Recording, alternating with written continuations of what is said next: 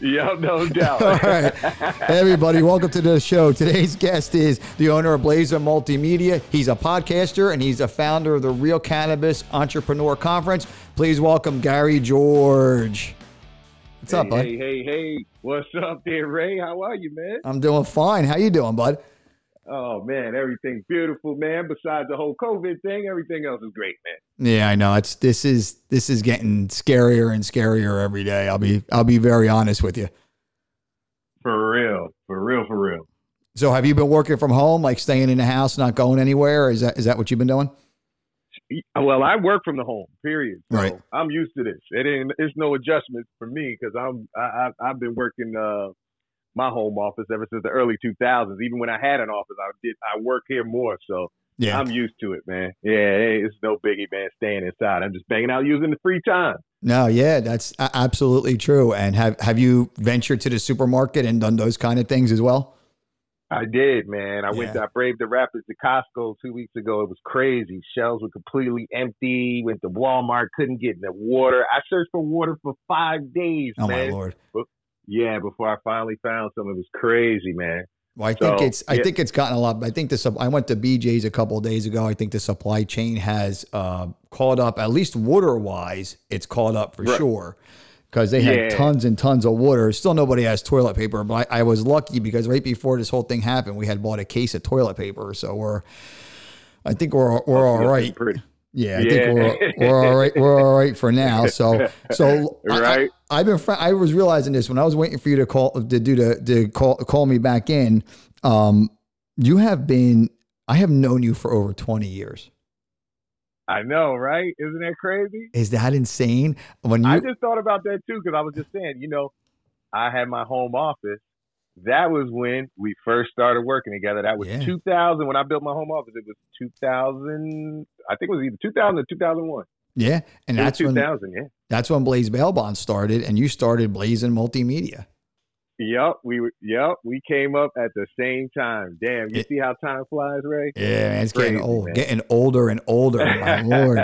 But so when you started, all right, so I like to, and I try to point this out before we start rambling on into craziness. The focus of the show a little bit is being an entrepreneur, and I try to kind of keep it to be an entrepreneur, and then we end up talking about, I've had guests talk about the Yankees, we've talked about real estate, we talk a lot about real estate, hockey, music, and a lot of the guys, I find people who are entrepreneurial in everything. One of my guests, Danny Coleman, he has a radio show, he has a whole bunch of other things. That's an entrepreneur. You got to hustle. You got to get it. You got to get it done.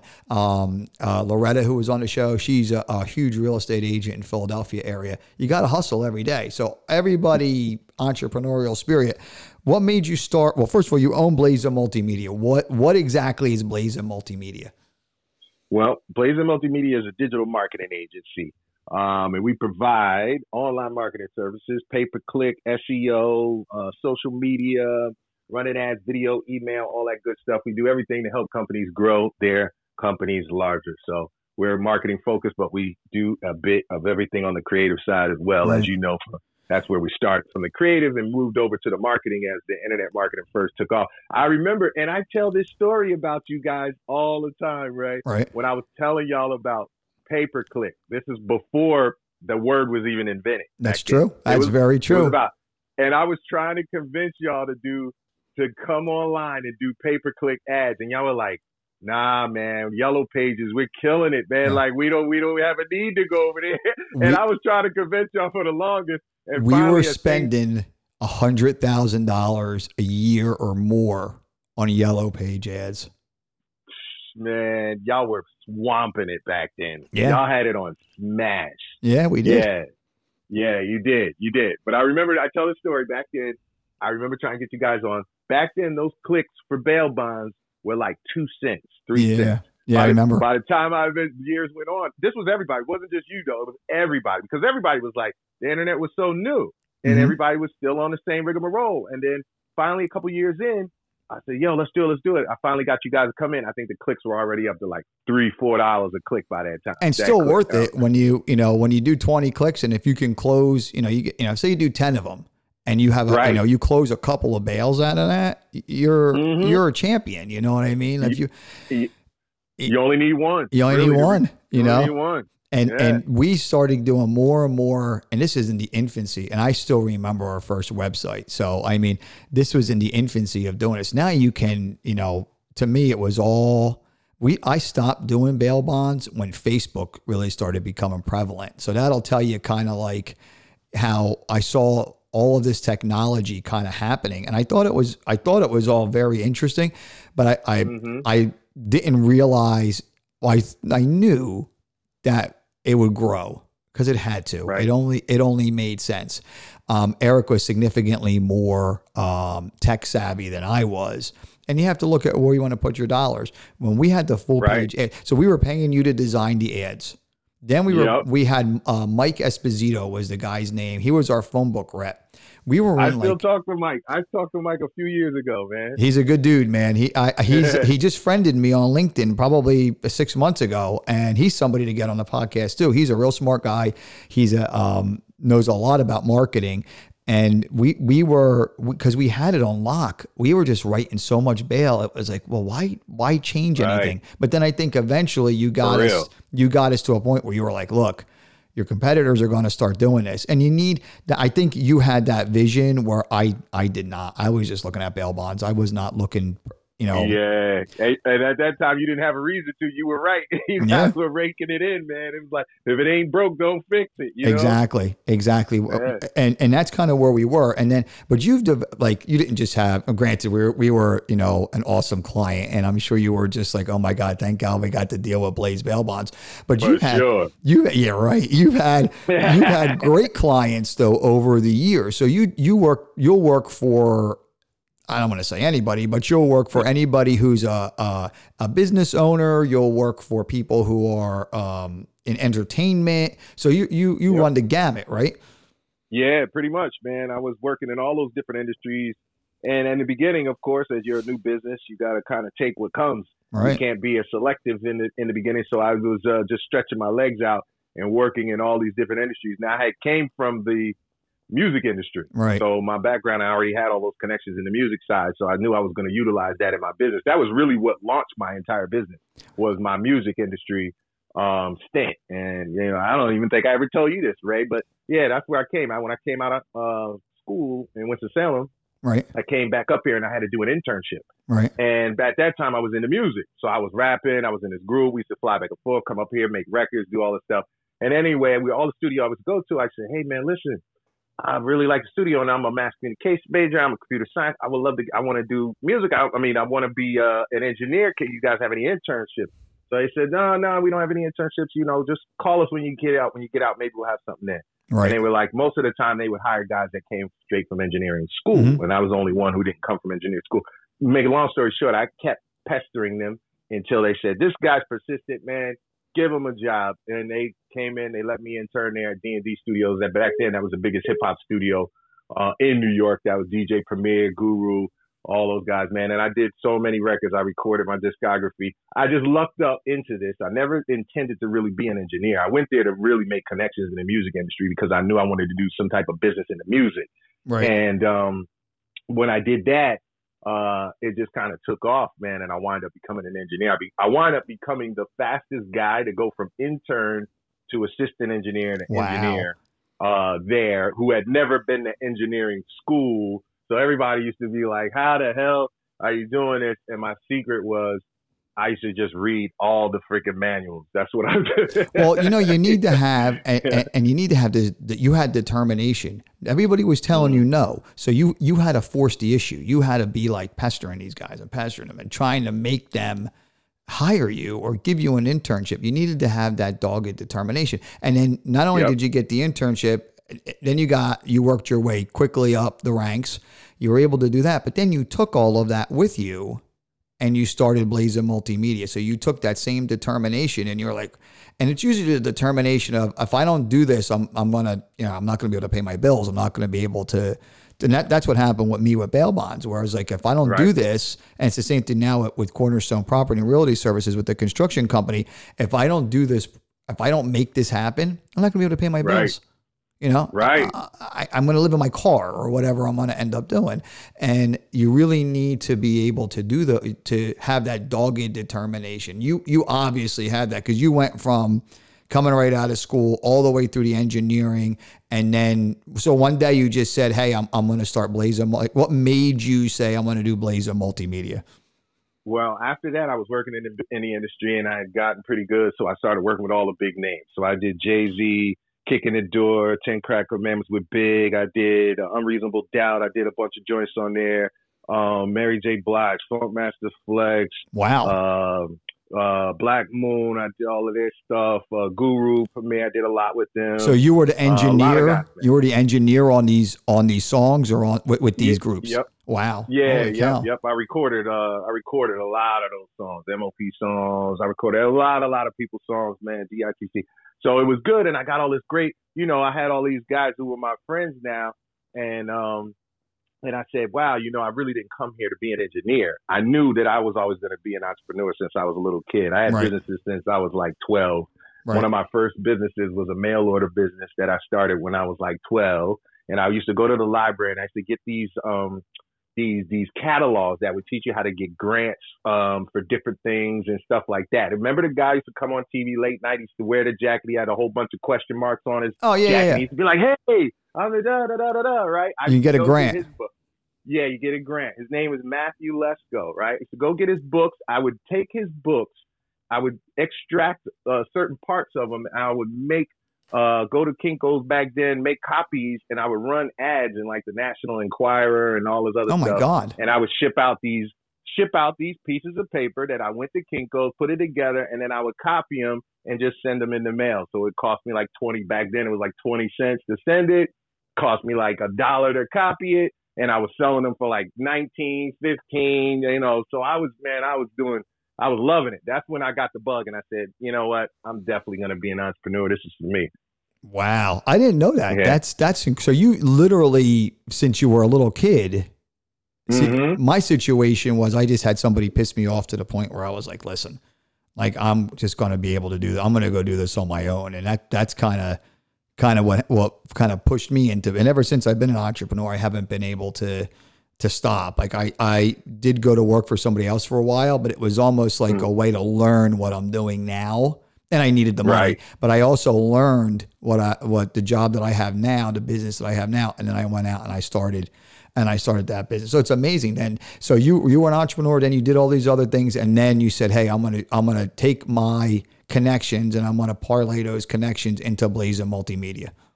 Yep. So before I forget this one part, this is a really funny, ironic thing. And the reason I wanted to tell that story about when I was 12 and I had that business, when I started Blazer Multimedia, and I'm going to skip back to my music and get into it. But after I started the company, guy called me one day, a client, and he says, I need to redo my website. And I sent him some stuff. He called me back, said, I like your work. I want to work with you, blah, blah, blah, blah, blah. We started talking. He started telling me what he did. I was like, wow, that sounds very interesting. You're in the information business. You get information, blah, blah, blah, blah, blah. I said, what's your name? He says, I'm Matthew Lesko. Oh, wow. I said, what? He says, I'm Matthew Lesko. He said, you ever watch the commercials at night? I'm the guy with this. I said, you got to be kidding me. I said, this is Matthew Lesko. He said, yes. We started cracking up. I said, listen, man, I don't care what any quote anybody else gave you. I owe you. I've got to do this job for you. You don't know what you did for me. Now it's coming around 360. He became a client of mine, man. I got a great testimonial. He came to the office and everything with his jacket on. Yeah, that's bro, an incredible story. Yeah, that is a really cool story. You went from this was your mentor, and then you ended up working together. Oh wow, that's awesome. That is awesome. Knew the guy, just random. He saw I liked the work, came in. He said, hey, I want to build this app. It's when apps started taking off, and I was working with him. And I didn't realize how much of an academic, he goes and, man, they have him, he lectures at Harvard and all these big places because he was a pioneer in the marketing industry that we never really thought about. He had mastered something well before social media and all these other types of ways of attracting eyeballs and being different. He did the Geico. My Geico's emulating him. That's know what amazing. I'm saying? It's That's amazing. Being different. Yeah, Matt's no joke, man. Smart guy. I was really glad and blessed that I worked with him. But I just want to say that before I jump back into music. Right. No, that's great. That's great. And it's awesome that you were able to build a relationship with him too, because he ended up being your mentor. I was talking on one of my past shows. Sometimes you'll have a mentor. The person doesn't, in this case, he was on TV. He had no idea he was mentoring you, but I've worked for people and they've been my mentor. And you're like, wow, you know what I mean? Like, I just learned a lot from him. He doesn't even realize he is my mentor, but I just learned so much from him that, now I can really, I can move forward with what I'm doing. And I learned a lot. And you sometimes you just run into that kind of person. In your case, he was a late night TV guy that, kind of brought you to he made you an entrepreneur. And because he was a marketing genius and you followed what he was doing. There's a lot of people out there that sell a lot of courses. I don't think he did that though, right? He wasn't like one of these. Sold the book. He just, that was it, right? So he wasn't like, hey, I made a course on how to buy real estate, how to do whatever. He was later not that guy. He got into a bit of that later on, but his MO was his books, and he was doing trainings, and then like I said, he's pretty well sought after. In academia world, man, because of his, they study him, man, because he was a pioneer in a lot of the, stuff that we're seeing, advertising wise. So that was cool, man. Definitely dope thing, man. I never knew that story. Yeah, man, I got a lot of them. That's awesome. Did you now when you launched Blazer Multimedia, like I remember you came. I don't know how you came to us. If you just were like knocking on bail bonds doors, and that was like a target. Somebody introduced me to y'all. I forgot who it was. I don't remember. Man. Yeah, I forgot who it was too, man. And the timing I owed him a beer, whoever the hell they were. Right, and the timing was perfect because we didn't know what we were doing with that at all. And it's just like any other entrepreneurial thing where if you're not good at something, find somebody who is. I'm not a great operations guy by any. I'm okay. Like if I had to run the dailies of a company, I could do it. But you go out and you find someone who can do that. And in the case with you, we didn't know what we were doing with phone book advertising or drawing or the art aspect of it or anything. I mean, Mike's like, look, you guys got to run ads. We're like, all right, let's run ads. And then you're like, well, I'll do the art for the ads and some other things as well too. You did the whole everything about Blaze Bail Bonds. Yeah, man. You guys entrusted me with everything, man. And I appreciated that because I needed it then because I was fresh out the box.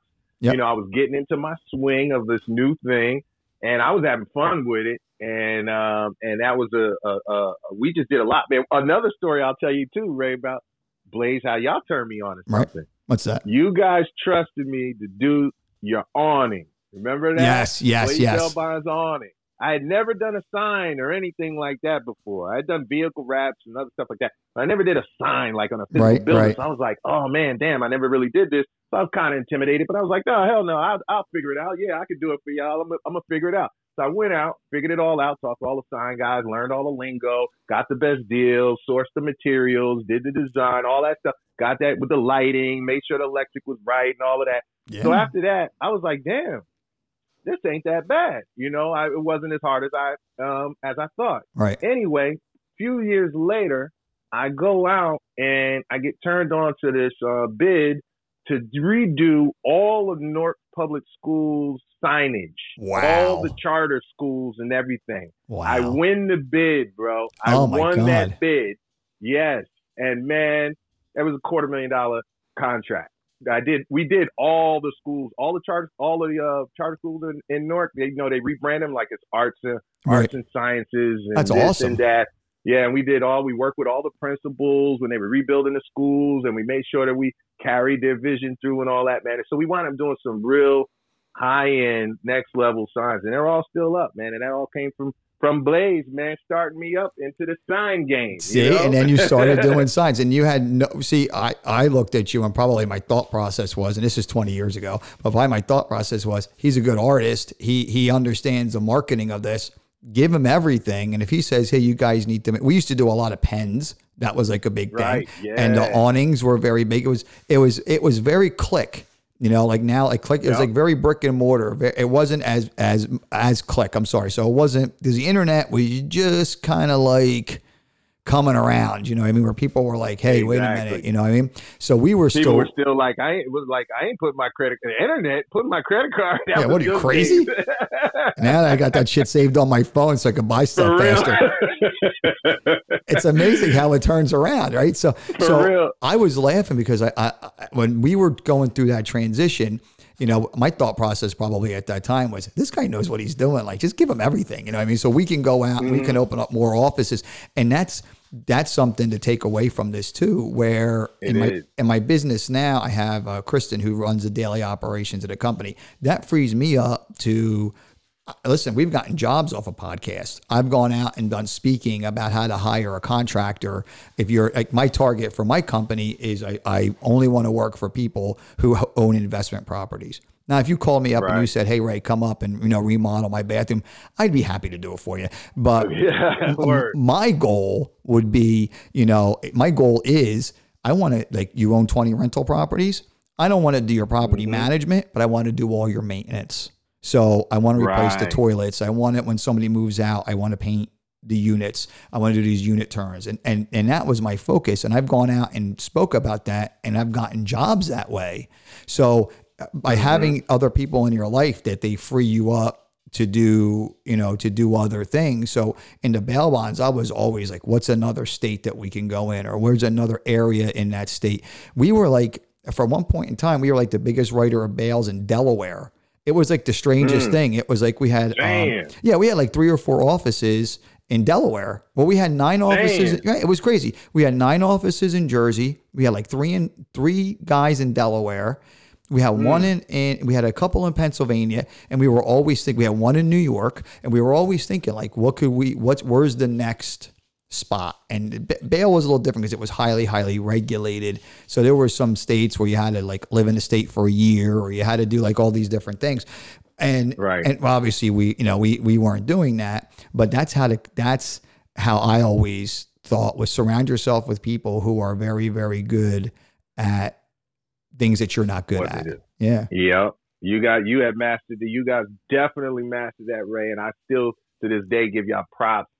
And when I do my talks, because I speak all over, you know, on stages now, and I tell this story sometimes when I'm talking about you guys, that I say, man, what I saw the difference. The advantage I have as a marketing agency is I get to work with all different types of companies and all different types of industries, like you said, right? Simultaneously. So I get to see in the inner workings. And when you're doing marketing, I got to know everything about you. You can't hold no secrets, or else I can't make you the most money. We can't make the most money. So they have to tell me everything. So we have to get down to the nitty gritty, and we're all working together to make things better. But what that does is give me some divine insight on what really makes great businesses become great versus businesses that are mediocre and those that really don't make it. And the difference that you guys showed me early in, before I knew any of that, was that you guys never stopped. You kept going. Y'all put everything, every cent that you pulled back, you reinvested into your marketing strategy. Yeah. That was the reason why y'all killed everybody. You was smothering everybody, because you were double or tripling down, while most of them were taking the money, spending it, doing stuff. You guys were reinvesting. We always laugh. We need more shirts. We need more of this. Exactly. You know, what else can we do? The first 3 or 4 months that a bail bond company was in business, you'll see the guy, like he's driving a Mercedes or he has a BMW, you know, and the guy's just, you know, he's making money. But then the 2 things happen. The first forfeitures come in, so the guy has to start bounty hunting, and that's taken away from him writing bail. And they're not spending money, they're not reinvesting their money back into their company. And you have to be able to do that. But we were very revolutionary in bail bonds, where we took an industry that was like a mom and pop kind of industry. And there were other guys doing this too, but we were really doing it in New Jersey. And we turned it into like almost like Walmart, you know, where eventually it got to a point where every file had like a barcode. So we weren't even looking guys up. We were looking up the guy's name. Oh, the guy's name is, you know, Steve Smith. Well, if you want his file, here's his barcode, and it's in this part of, because at one point we had a warehouse that had like 15 or 20,000 files in it, because everything was paper generated, and we had to come up with systems. So we came up with these systems, like, you know, giving everybody a barcode. and doing those kind of things. Wow. And that's what we really needed to do. And we were reinvesting our money into marketing. We were reinvesting our money into systems. And then the state came in and pretty much got rid of bail bonds. But there's a lot more to the story than that. And I don't know if it's, for us, we had a very high rate of people going to court because we did a lot of things to make sure they went to court. But I don't think everybody did that. And I think some bad actors, hurt that industry. But when you started, when you started Blazing Multimedia, you see what's interesting. Now I'm thinking about the sign story. You took something that you didn't know, you learned it, you educated yourself on it, and then you went out and you did it. Yep. You know what I mean? You said, not only am I going to do like one sign for like the bodega down the street, I think I'm going to go do Newark Public Schools. Right. Like, and that's what it's always, yeah. It's always about taking that step that you're scared of. And I learned this from my buddy who's an engineer at D&D Studios. When I told you I came out of school, I was 20 years old. It's my guy who recorded Black Moon's album. I had loved Black Moon album, and that album was pumping back then, right? It was the best album. Anyway, I got to D&D after I was a fan of Black Moon. I got there and got to know them, and I got to meet the engineer who had engineered that album, the record. And I was like, yo. And after I learned engineering, I realized that it was mixed all sonically incorrect. Wow. And I was like, it was all bass heavy. The chimes were all low. And, you didn't know that as not being an engineer, but after I got to be I went to ask him. His name is Swift. And I said, Swift, what's up, man? I was like, yo, what's up? And he told me a story of how he got started. He said, listen, man, when I first got my start, that's how I got in the door. I learned a little bit, and then they asked me, I went to a bigger place. They said, hey, can you do it? He said, yep, I can do it. I'm going to figure it out. And so he figured it out on the fly, recorded their album, messed a bit of the sound up, but it worked to their benefit. That album became a classic because of the way that he actually mistakenly mixed that record. See? It became a legend classic, bro. So never be scared of the challenge. That's what he taught me. Look, anybody asks you can do it, say, yep, that was the same thing I told you. I was nervous about doing that honor for you guys. Say, can you do it? Yep, I can do it. I'm gonna figure it out. Yeah, that's what I did with the construction company. When the bail bonds were done, I started the first iteration of Cornerstone. I didn't know what I was doing. I went out and I was doing property preservation work, which is working on bank foreclosed homes. So it's like the easiest stuff. It's like throw the garbage out, clean the house, put on a handrail, hang up a smoke detector, all really easy stuff. And then I learned from there, and they said, oh, can you trim these trees? Yes. Can you trim these bushes? Sure. Can you fix this floor? Okay. And then I started doing more and more. Then I went to work for somebody, and I really learned over the course of the 3 years that I was working for these two other companies. I really learned a lot from those guys. Then there's no like secret behind it. It was just one company really didn't do well at all. And I learned kind of like almost like what not to do. And then the other company did really well, but I had no room in the company to do anything more than what I was doing. And it became time to be an entrepreneur again. And I left with, some skills, and I had to teach myself how to do it. Now I have guys out there, but if I have to throw down with the hammer, or if I got to paint some walls, like I'm not the best painter, but I'll tell you this, I can paint. I could put a toilet in. I could tell you that. You know what I mean? So because it's not going to stop the company or slow down the company. And those are the things that I've been that you have to be able to do, and you have to be determined to do it. You can't say no. I think it's Richard Branson, the guy who owns Virgin Atlantic. He says the exact same thing. He says, never say no, just say yes. Of course, there's going to be things where people are like, are you electrical engineer? No. I mean, like, be serious. But if they're like, hey, can you move this package? Not this package. I sound like we're drug dealers now. Hey, can right? You can't do that. You can't move packages. But hey, can you paint? Could you paint this house? You're going to figure out how to do it. You're going to watch. For real. We had a guy working with us. His name was Nang, and one day his car broke down, and it was the radiator. Right. And he said, man, I want to get this radiator fixed. It's like $800. So he goes, I'm going to watch a YouTube video. And if I buy the radiator only, and the hoses, everything all in is like under $200, and I'm going to do it myself. I said, okay. I said, worst case scenario, it doesn't work. Best case scenario, you learn how to put a radiator and give it a shot. Right. Well, the guy did it. And the guy's like, wait a minute, I just saved $600 by watching YouTube videos. Trust me, there's a YouTube video out there that's going to show you how you should paint this wall. If you really, Idaho painter, I don't know if you've ever heard of him. That guy can paint anything. He's like the best painter out there. I've watched him countless times to get to be a better painter. But those are the things that, don't say no unless it's something that's unsafe or crazy, and be determined. So you have to wake up when you're an entrepreneur. You have to wake up every day determined. You have to create money. You have to create your opportunities. You can't be like, oh man, not today. I just don't feel like it, because as soon as you do that, you're screwed. So Blazing Multimedia keeps on growing. Keeps on growing, man. Right. We're not stopping, Brian. Where was I when in the story? Oh, I said I was working at D&D doing all the recording, right? That's when you asked me how I got out of there, and I got into Blazing. Oh, right. That was about 4 years in. I was 20 years old. I worked until I was about 23, 24, something like that. Working at a whole bunch of other studios, Sony, Quad, all the ones in the city, Chung King. I was recording all over the place. So anyway, at that time, I'm 20 years old. Remember, I had 2 kids. I had my first kid at 17. Oh, boy. First kid at 17. I had second one at 18. So I had 2 kids at this time, 2 small ones. I'm working at night because, again, I'm in the studio in New York. So I'm working there. I had 2 jobs. I would work out here. I would do telecommunications in the day, sit there, call on the phones. I would bang my 4 hours, get on the bus, go to New York. And I would wait in New York to go to work at night. So when I was waiting, I would go to the New York Library because I used to love libraries. This is also how I started some of what I was doing at Blazing. Right. I knew that the New York Library had these directories of business directories. Back then, we didn't have the internet, right? So these were the directories that used to be like $10,000 to get a list.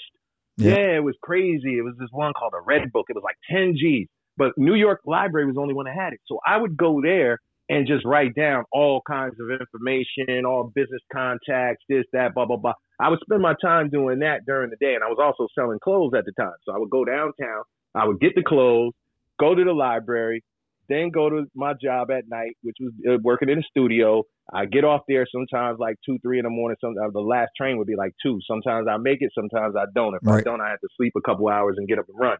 So anyway, I got tired of that. And I said, damn, my kids are young. My wife was also like, damn, you up there working with all of these, back then that was the video vixen days and it was going crazy, and I was like, oh man, she put the stop to that. She put the stop to that immediately.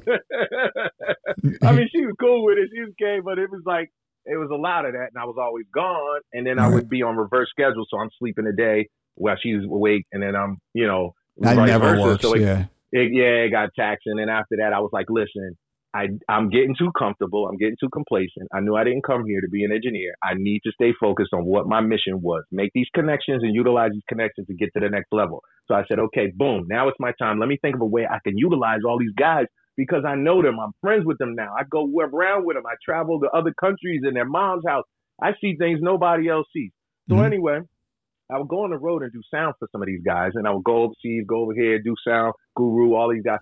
And then I would come back and all my boys would come to the house and surround me in a circle pretty much and say, tell us all the stories. Tell us what happened. Yeah. Yeah. Because you were on tour and you're like, yeah, you know what I mean? Yeah. So it was a lot of crazy stuff. I had so many stories. So it would be fun for me to tell it because it was fresh in my mind. And it was some of the funnest, craziest stuff. You live in a rock style lifestyle. So I'm telling them. And anyway, I said, second time I did this, I came back. I said, you guys are really, really interested in this. You guys are like really waiting for me to come back and tell y'all this. I said, you know what I'm going to do? Next time I go on the road, I'm going to take my camera with me. That's take awesome. My video camera. Awesome. I took my camera with me and I started filming all the behind the scenes videos. This was well before all of the stuff when people were doing that in the hip hop industry and all that. And I was going to their mom's crib and talking to them and going to all of their shows and getting them before they get on stage and after they get on stage, interviewing them, all of that. And basically what I did is I turned that into a television show called Hip Hop Raw TV. That's when I made my exit from that industry. Wow. And I utilized my connections to start my television show. And we started here in a public access channel in Piscataway called PCTC. Wow. And we had like 5,000 viewers here, whatever. And then after that, I grew it out. At the end of the rainbow, make a long story short, about 2 years later, We were up to about 1.5 million households. We were in 3 different states. We were all over the place and that kind of thing. I was getting sponsors and all that kind of thing. And that was the light bulb moment for me to say, okay, this is great. You utilize your music and all this other thing, but now we got to go to the next thing. Now you're getting established relationships with a lot of other business owners and a lot of other things because they were sponsoring the show. I said, what else can I sell them? Yeah, what else can I sell them? And that's when I went back into what I was always into, computers, because my father was a computer engineer and I was born and bred for it. So I was always into technology. And I just started offering those services because I was dealing with a lot with the record labels. I was dealing with the business owners. The record labels needed a lot of work. They needed that's when vehicle wraps first came out. We started doing the building wraps. I remember that. I remember that. Yep. We were doing album artwork and I was doing all that. And that's when the internet first kicked off. So then I started doing, back then it wasn't even websites. They were called electronic press kits. We used to do these things called EPKs. For the music industry guys. And it would be like a video that would tell their story. It was kind of like how MTV and all of that is now, where you're interviewing the artists and you see them and they got a clip of them. Like what I'm talking about while I was filming when I was on with them on the road. Like you'll see the artist behind the stage, and you see them on the stage and they're talking to them. That hadn't happened yet. And that, this was occurring and I was creating it at the same time and participating. But man, good times, man. Good times. And you always were able to look at things. Say what you are as a visionary. You're able to look at things and you're able to say, what more can I do with this? All right, I got this up to 1.5 million viewers. Okay, that's fine. Now I have a network of all these advertisers and all these other guys. Let me build on that. What's the next thing that I can do to build on that? And that's where, as bail bonds, that's kind of like where we failed, because we should have come up with some kind of plan to say, all right, look, bail bonds isn't going to be around forever. Let's start buying buildings. And we own some real estate. We did that a little bit, but we needed to find you in that industry to say, this is the kind of building you buy. This is where you buy it. This is how much it should cost. This is because as markets crashed and things happened in the 2008, 2009, whatever, we were doing pretty well. Bail bonds was immune to a lot of that stuff. It just was always there, and we needed that. So you were able to have that vision. We could have done other things too. We could have done defendant monitoring, bracelet monitoring. We could have done any of that kind of stuff, but we were very focused on bail bond expansion. So, but you had that was our vision, but your vision was you're like the master networker. You were always finding, like, now I'm friends with these guys. Let me see what what can I sell them, or what services can I offer them? And that's the way that's a great way of looking at it. Yeah, and really at the end of the day, what I tell people all the time, because some people are scared of sales and they think like, oh, I don't want to be this slimy, pushy, slick salesman. Right. And I'm like, listen, what you're doing is helping these individuals. I got guys who hound me all day about stuff and I have to blow them off because I'm busy, but I really want what they have. And I appreciate when they call me back and remind me that I need to get this off my to-do list. Right. So I say, listen, you're doing this for the people who want it. For the people who don't want it, that's not who you're there for. You're there to help the people who really going to say, wow, man, thank you. They're paying you and they're thanking you at the same time. That's when you're doing and performing a great service. That's interesting too. I'm good on the sales and speaking and kind of like tying the speaking and the teaching together. And that's kind of like what my vision is for myself. Now, Cornerstone, I wanted to expand. I want the company to get bigger. I want my partners and I to be successful. But on my own personal development, I'm looking to do something along the lines of, I want to get out and I want to speak more. Hopefully when all this COVID-19 passes and we can get back to doing that, or I want to kind of do it online, or I want to kind of teach a course, or I want to do, what they'll look for in a contractor if you own investment properties, and kind of build, from there. And I've been doing a little bit of writing every day. I've been kind of like sketching out a business book to maybe do an ebook. And I've been kind of looking at those kind of things. And that's how I'm trying to do. And I guess the idea and the time, what we're really talking about here is you have to constantly do these things if you want to be successful, but also the mind of the entrepreneur. This is all we ever do. Like exactly. You lay in bed at night and sometimes you're laying there and you're like, man, this is a really good idea. Yeah, I got an idea. I got to write this shit down before I forget. I got to put it in my phone, you know what I mean? Or I'll forget it. Or you wake up in the morning and you're like, here's my 20 things on my to-do list. And I'm always trying to come up with things like, I want to write a little bit or I want to research something. Just when I was waiting for you to call me back, there's this thing on Facebook popped up called digital toll booths. I have no idea what that means, but like I'm fascinated. I don't know. I have no idea what it is. I went to go look at their website and there's no website to it. But I thought that it was like, I'm like, that's like a really cool name. So whatever this is, that is, I mean, I don't know what it does, and I'm always trying to think of like, how could I either consult, or I have a friend of mine that's coming on the show who's a life coach. And I think I need that. I think I need someone who I could like talk to an hour a week to kind of get all these things off of my chest and have the guy say to me, not give me like to mentor me like that, but just to say, okay, let's choose a path. Cause then the mind of the entrepreneur, you get nuts and you're sitting there and I was sitting my company's still open. And we're like ultra cautious in what we're doing because we don't want anyone to get sick. We work on primarily empty homes. So we're thinking like that's okay. And in the last 2 days, I've seen 3 people in the last 2 days, excluding my family, just on the outside. The guy from Sherwin-Williams Paint, 2 of my employees, and I think another one of my employees. And a guy that I had to give a bid to. So I've seen 4 people in the last 3 days, and we're trying to practice that social distancing. And then I'm sitting in my vehicle, and I'm thinking to myself, I got to write down some of these ideas because now my mind starts wandering where it's like, all right, what can I do for Cornerstone to make them better? What can I do for my own personal self-development and self-care?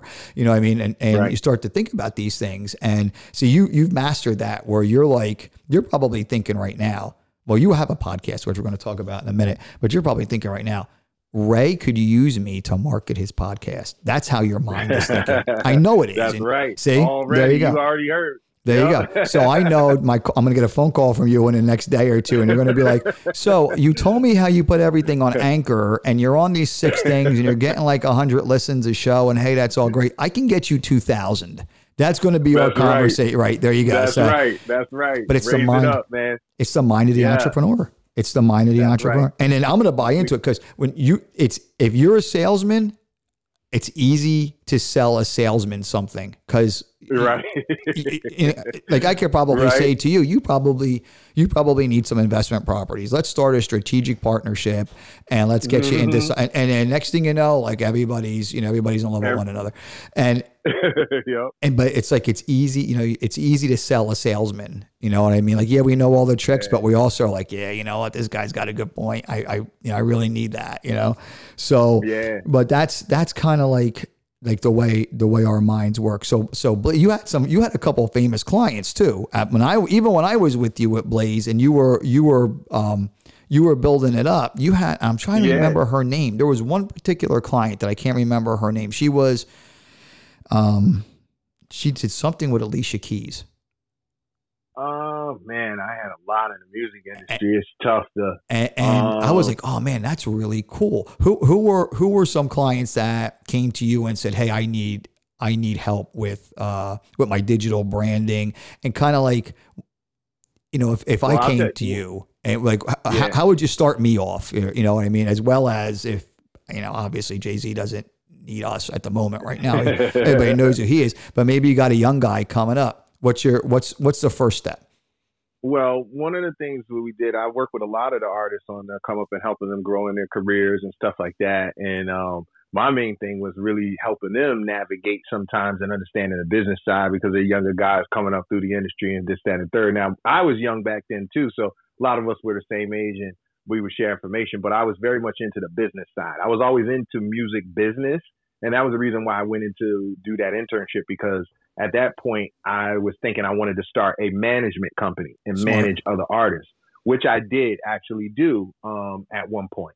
And I got, and that was after I left D&D. And I actually did the smarter move because I got smarter and I learned from everything. And I realized that the musicians and all of the guys that were doing the heavy lifting and the people we see in the videos were the guys getting the shortest end of the stick. Yes, they were. Back in the day, for sure. Yeah, I was like, this really sucks, man. Like, this is not good. So that made me start to think, And I started to say, wow, man, this is, you know, my management company idea. Me being a entrepreneur, money man, I'm thinking about revenue. I'm like, yo, these are my clients. And if I'm going to be managing them, I get 10, 20% of what they make. And these guys aren't making hardly enough to hold their own selves they down. can't even you eat, know, right? Yeah, they look great in the video, but they're living regular lives like we're all living. Yeah. So I was like, this is not really going to be that lucrative. And my thing went off in my brain because I used to work with a guy in D&D, and he used to come in. Now this is a funny story. This guy used to come in, and we used to do sessions, right? And guys in D&D, it was like $100 an hour. This is a prime time back in the day. So now it would be equivalent to like $200 an hour in the studio. Sure. You guys would pay $100 an hour, come in. We would be in there all night, and we wouldn't do any work. He would just have a limo. He had all this money. Oh he my would have God. this limo outside. So we would just go get in a limo, drink beer, smoke, do everything, chill with my man. He was mad cool, so we would just chill. So after I did this a few times, I worked with him a few times. He used to request me because I was my man. So I said, yo, after a while, I said, bro, we didn't record any music. Yeah, we've done nothing, right? We've done nothing here. You know, as an employee, you're not trying to work. So, you know, even though I like what I did, I wasn't gonna bring it up. Right, he was chilling. He was like, come on, man, let's go to Times Square. Let's go to this club. Let's go to this club. So we go over there. So anyway, one day I finally say, after I said, man, I better not say anything. I got a good thing going. Don't let me mess this up. Yeah. But anyway, my curiosity got the best of me, and I was like, how is this man continually spending his money and we're doing nothing all night? I said, bro, how are you making money? What the hell do you do? Right. Finally, he says, I write jingles. Oh, my Lord. I said, oh. I said, really? He said, yeah, I write jingles. I said, well, any big ones? Like, what was the biggest one you did? He says, you probably know it. You old enough. He was like, I said, what is it? He said, 1, 2, 3, 4, 5, 6, 7, 8, 9, 10, 11, 12. Electric Company. Oh my Lord! He wrote the Electric Company song. Who wrote the Electric Company song? The dude had so much bread that we literally came. He came there. He said, I asked him. I said, why you spend his money? He said, I just like the vibe. Just coming to the city, it gets me in the mood. It gets me in the mood to write. So he would come there not to record music, but just to hang out with us. Hang out with the engineer and do it. And he goes back home. He probably writes a hit jingle and writes $1 million jingle and then comes back over and say, thanks for that. You know, it's amazing where you get your inspiration from, right? His inspiration was hanging out with you guys. Hanging out with us, man, smoking and drinking all night. That's what we did. But after that, long story short, he taught me a lesson. Right. I took that lesson. I said, you know what I'm going to do? I know all these producers in the industry who got fire beats, man, and they are all struggling to make money. Like I consistently started saying, everybody's struggling to make money. I said, man, you guys are so freaking talented. Y'all got like 1,000 beats in your archive that you just sitting on the side that you don't even like. I said, listen, man, why don't you do this? Give me all the beats you're not using over here. Because a lot of them, they're very sensitive about it. Artists always be like, oh, now let me play you. Nah, that's whack, yo. I can't let you hear it. Nah. And I'll be like, no, that's hot, man. Let me hear it. I want to hear them all. Right, let me hear them all. I don't want you to hear it. Yeah, they don't want you to hear certain ones, but it'd be hot. So anyway, I said, listen, man, why don't you just give me all the beats you're not doing anything with, that's sitting on your drive, that you're not doing anything with. Give them to me. I'm going to go and I'm going to work those songs and try to get you some placements. They said, fine. Now I got tons of them sitting there that I don't want. Here, take them. I went out and I marketed those to all of the placement houses, the guys, the music supervisors of the music, of the movie industries, television, and all of that. I got them placed all over, man. We wind up getting a deal through Warner Brothers. Wow. And something else.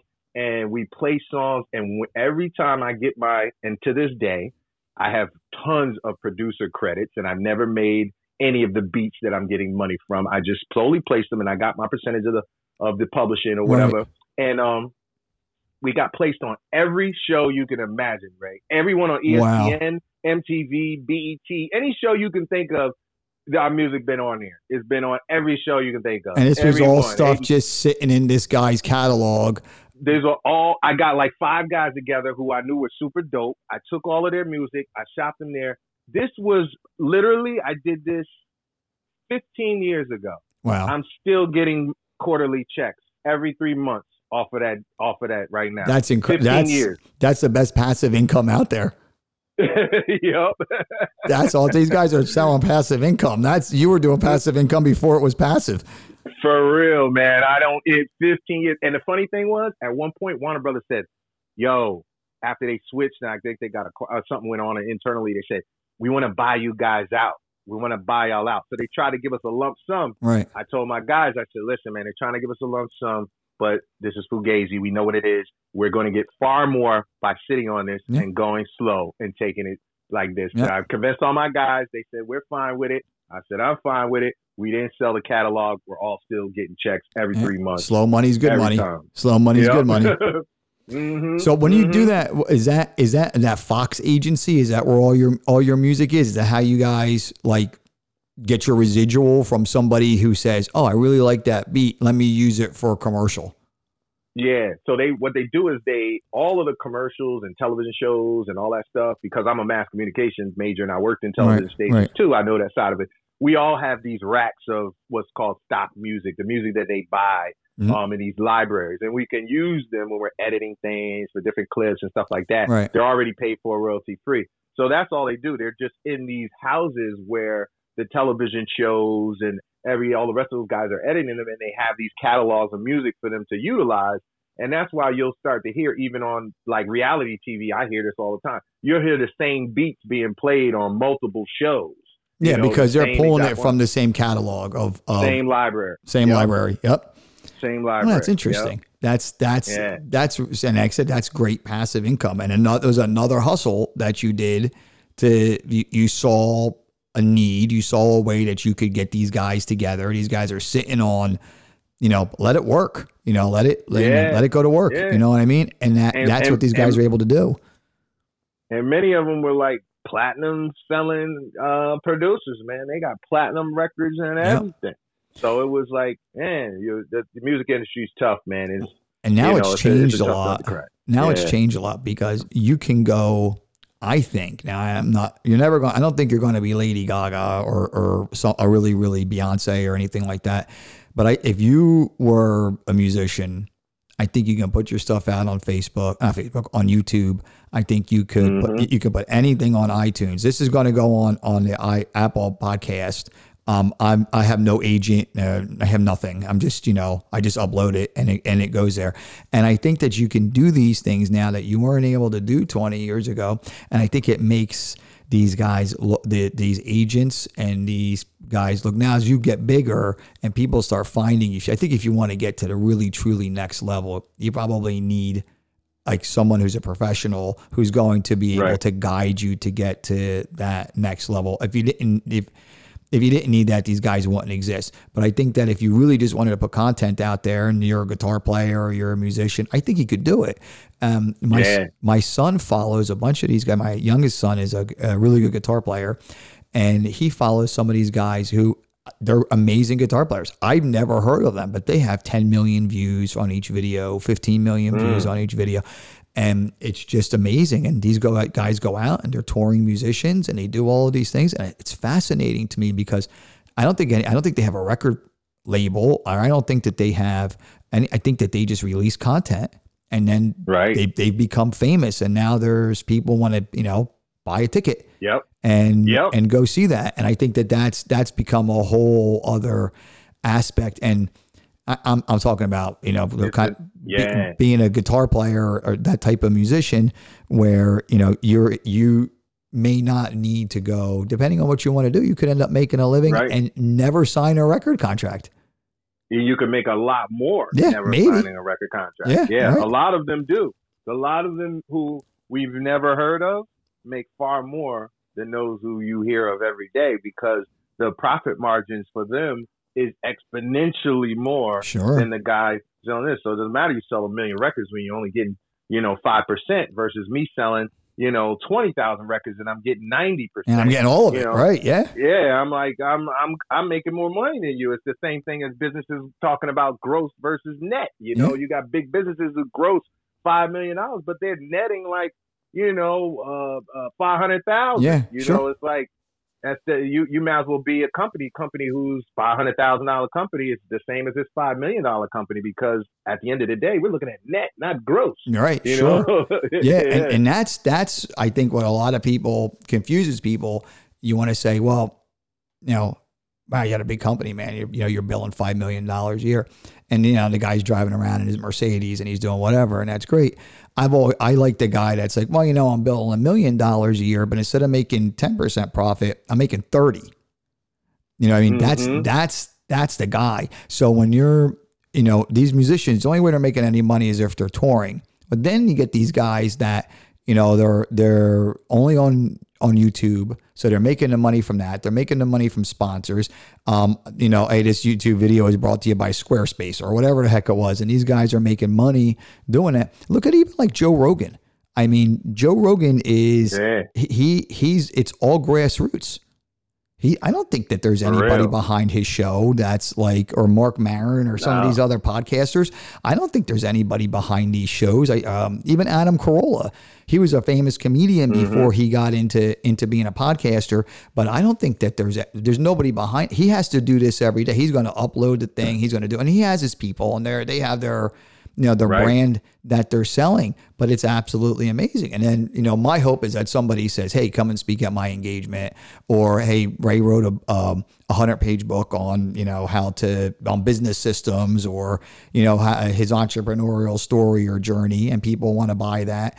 And you build the brand of you, and you're building it yourself. Right. And I think that's fascinating. Now, like for me, I think to get to the next level, it would behoove me to hire someone like you to say, hey, listen, I want to get this to 2,000, 3,000 listens a podcast as opposed to 200 or 300. What can we do? And that's where someone that's like where your role is in coming in. And I'm sure, Joe Rogan's got an SEO guy. He's not out there doing it by himself. I'm sure he's, got the right guys out there doing that kind of stuff, but it's his brand. He's not giving 20% to an agent or to at least I don't believe he is. I don't know. I mean, maybe, but I don't see it. And I have someone that is a music agent, and I want to get him on the show because I really want to ask him these questions. There's a role for these guys, but what's that role? And is it all contacts? Is it all like, I got a book of, just like you, I've got a book of people that I can introduce you to, and you're paying for those contacts. I mean, maybe that's what it is, but that's how the internet has changed everything, man. That's how it's really changed everything. Yeah. You can grind now, man, and make it up on your own. That's why we see these YouTube stars, man, getting these big deals now, TV deals and everything else, endorsement deals.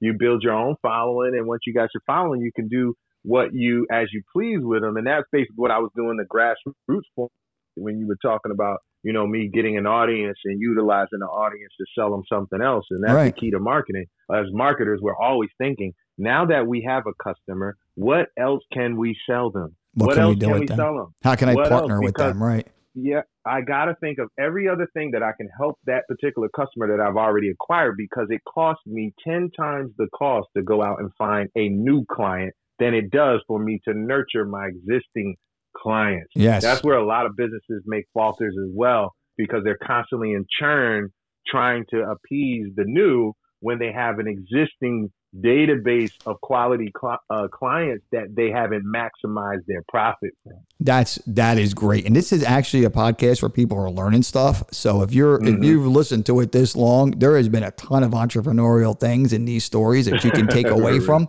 But you're right. We always want to go out and get a new client. We always want to go out and we want to do that. But to develop, we have somebody now that I spoke at a conference, and one of the people actually hired my company to do a full remodel on one of their rental properties. And they own a couple of properties.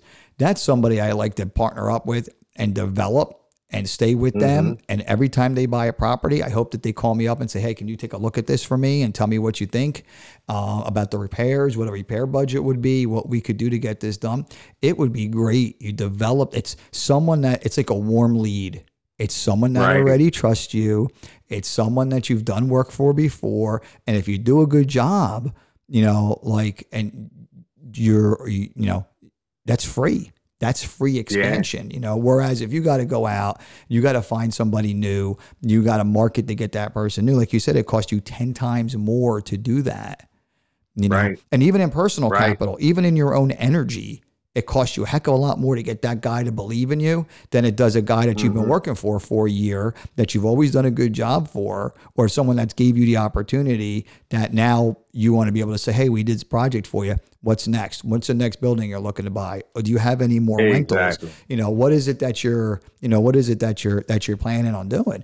So I told a couple of people that you were coming on the show, and the one thing that everybody asks me, I got it. And I want to make sure we have enough time to talk about this. I introduced you as a founder of Real Cannabis Entrepreneur, but I told everybody you're a cannabis entrepreneur. So I've gotten 2 stories from this. I'm like, so you have a guy selling weed on your program. And I'm like, no, he's a legitimate cannabis entrepreneur. They're like, how are you spinning this? Like, what's the spin? Right, that you're doing this. So, or like maybe you should buy some of his products and calm your ass down a little bit and smoke some weed. And I'm like, maybe, I don't know, but so you got Blazer Multimedia, it's firing all cylinders, everything's going great. What did you say, man, they just legalized weed in Colorado and Washington State? Like, now's the time? Like, what? Or were you buying like weed on the dark net? What kind of got you to, and by the way, I'm fascinated by the dark net. I'm totally fascinated. I'm trying to find a dark net expert, that really knows a lot about it. But if you know anybody, I'm afraid to, listen, I'm the biggest chicken shit of everything. I'm afraid of everything. Right. But I'm thinking they're everywhere. Yeah, exactly. Like if I go on the dark net, I'm going to jail. But I want to get somebody on who really knows what the hell they're talking about with it, just because I find it to be interesting. But putting all that aside for a second, what happened with, like, you just one day said, like, let's sell weed? Like, what got you into how did this all work? And tell me about this part of your journey. Now, let me tell you this. Everything that I do always happens for a reason, and everything that I do leads one thing into the next. It's never me randomly selecting things. It's things that have been selected for me. Interesting. That's how I feel, right? I've been guided my whole life. Fortunately, my ancestors are with me. They help me. So this is good. Sure. But listen, this is how I started this whole thing with the cannabis. I turned vegetarian at 19. Wow. I'm 46 right now. I haven't eaten a piece of meat since I've been 19 years old. Holy cow. Yeah. So 19, that was the last time I ever ate any meat, ever. In my life, right? Then at that point, I said, you know what? I'm going to take it to the next level. I had a lot of great teachers and master teachers who taught me things that early on when I was very young, I was fortunate to be around, that taught me about herbs and the power of herbal medicine. Right. And so I started to study herbal medicine back then, and I was utilizing it to heal myself naturally of anything that was going on, as well as my family and stuff like that. So anyway, I got very into the herbs, and I realized after a while I had become so proficient in them that I had stopped taking all over-the-counter drugs, no drugs. I haven't taken an aspirin, a Tylenol, Robitussin, nothing since I've been 19 years old. I have never taken any drug, nothing, no Alka-Seltzer, nothing you can think of. That's amazing. None of it. All of it comes from earth, because all of those things have a foundation in the herbal science. Every these plants are put on the planet to heal us of different things. And you just have to utilize them for what they're utilized for. So I learned that, and I became very close with the plants and the herbs, and I really respected them because of what they had done. I brought up all my kids. My kids, same thing. No meat, no drugs, no nothing. They have never had it. They've always been super healthy. And so after that, I realized as a cannabis, I was always a cannabis connoisseur myself. And, you know what I mean? as it came around, and then it started to come, and everybody was like, yo, why aren't you, back in the day, people kind of knew me as being a cannabis entrepreneur early in the days. So they said, why aren't you in this game? And I said, man, I don't want to mess with that, man. It's too great right now. They'll mess around, they'll lock me up. I don't want to mess. So people kept asking me this like 5 years ago. They were like, why aren't you doing this? You know so much about it. You used to do all this stuff. You were growing and this and that. Right. And I was like, all right. And I said, no, I can't mess with it, man. It's still too gray. I don't want the whole problem. So anyway, I let it go further. Finally, got word, Jersey's about to go legal. I said, oh my goodness. Wow. I would have never thought Jersey would have been in line to be one of the next legal states, because we're just so gung-ho on the police state. Yes, Right, Jersey right. sucks when it comes to arrests. And peep this statistic. New Jersey, as small as we are, we're the second most state who gets the most arrests for cannabis Get out of here, in for the real? whole country. That's The crazy. whole country. Only people who beat us is California. Now they can't even beat us because now it's legal over there. Most of them have their cards, and that's because the state is big as our whole coast. Wow. And we're number 2. This little state, we got that many arrests for weed. For something that's like, really harmless at the end of the day. right. It's like, come on, man. It's all this child trafficking and everything else going on. You guys got to wake up. Leave that alone and focus on some of the other. So I guess what happened was, of course, Jersey's a greedy state, though at the same time, they saw what the hell was going on. They saw all the bread and money that Colorado and Washington and now Illinois just went legal, and Right. there blew up. They racked up so much tax revenue and everything else. Jersey said, we got to get some of this money. So they were pushing, and Phil Murphy's a big proponent of it. So he's Right. the main one pushing, saying, yes, we got to get this legal. We got to bring the money in the state. We got to do all these things, blah, blah, blah.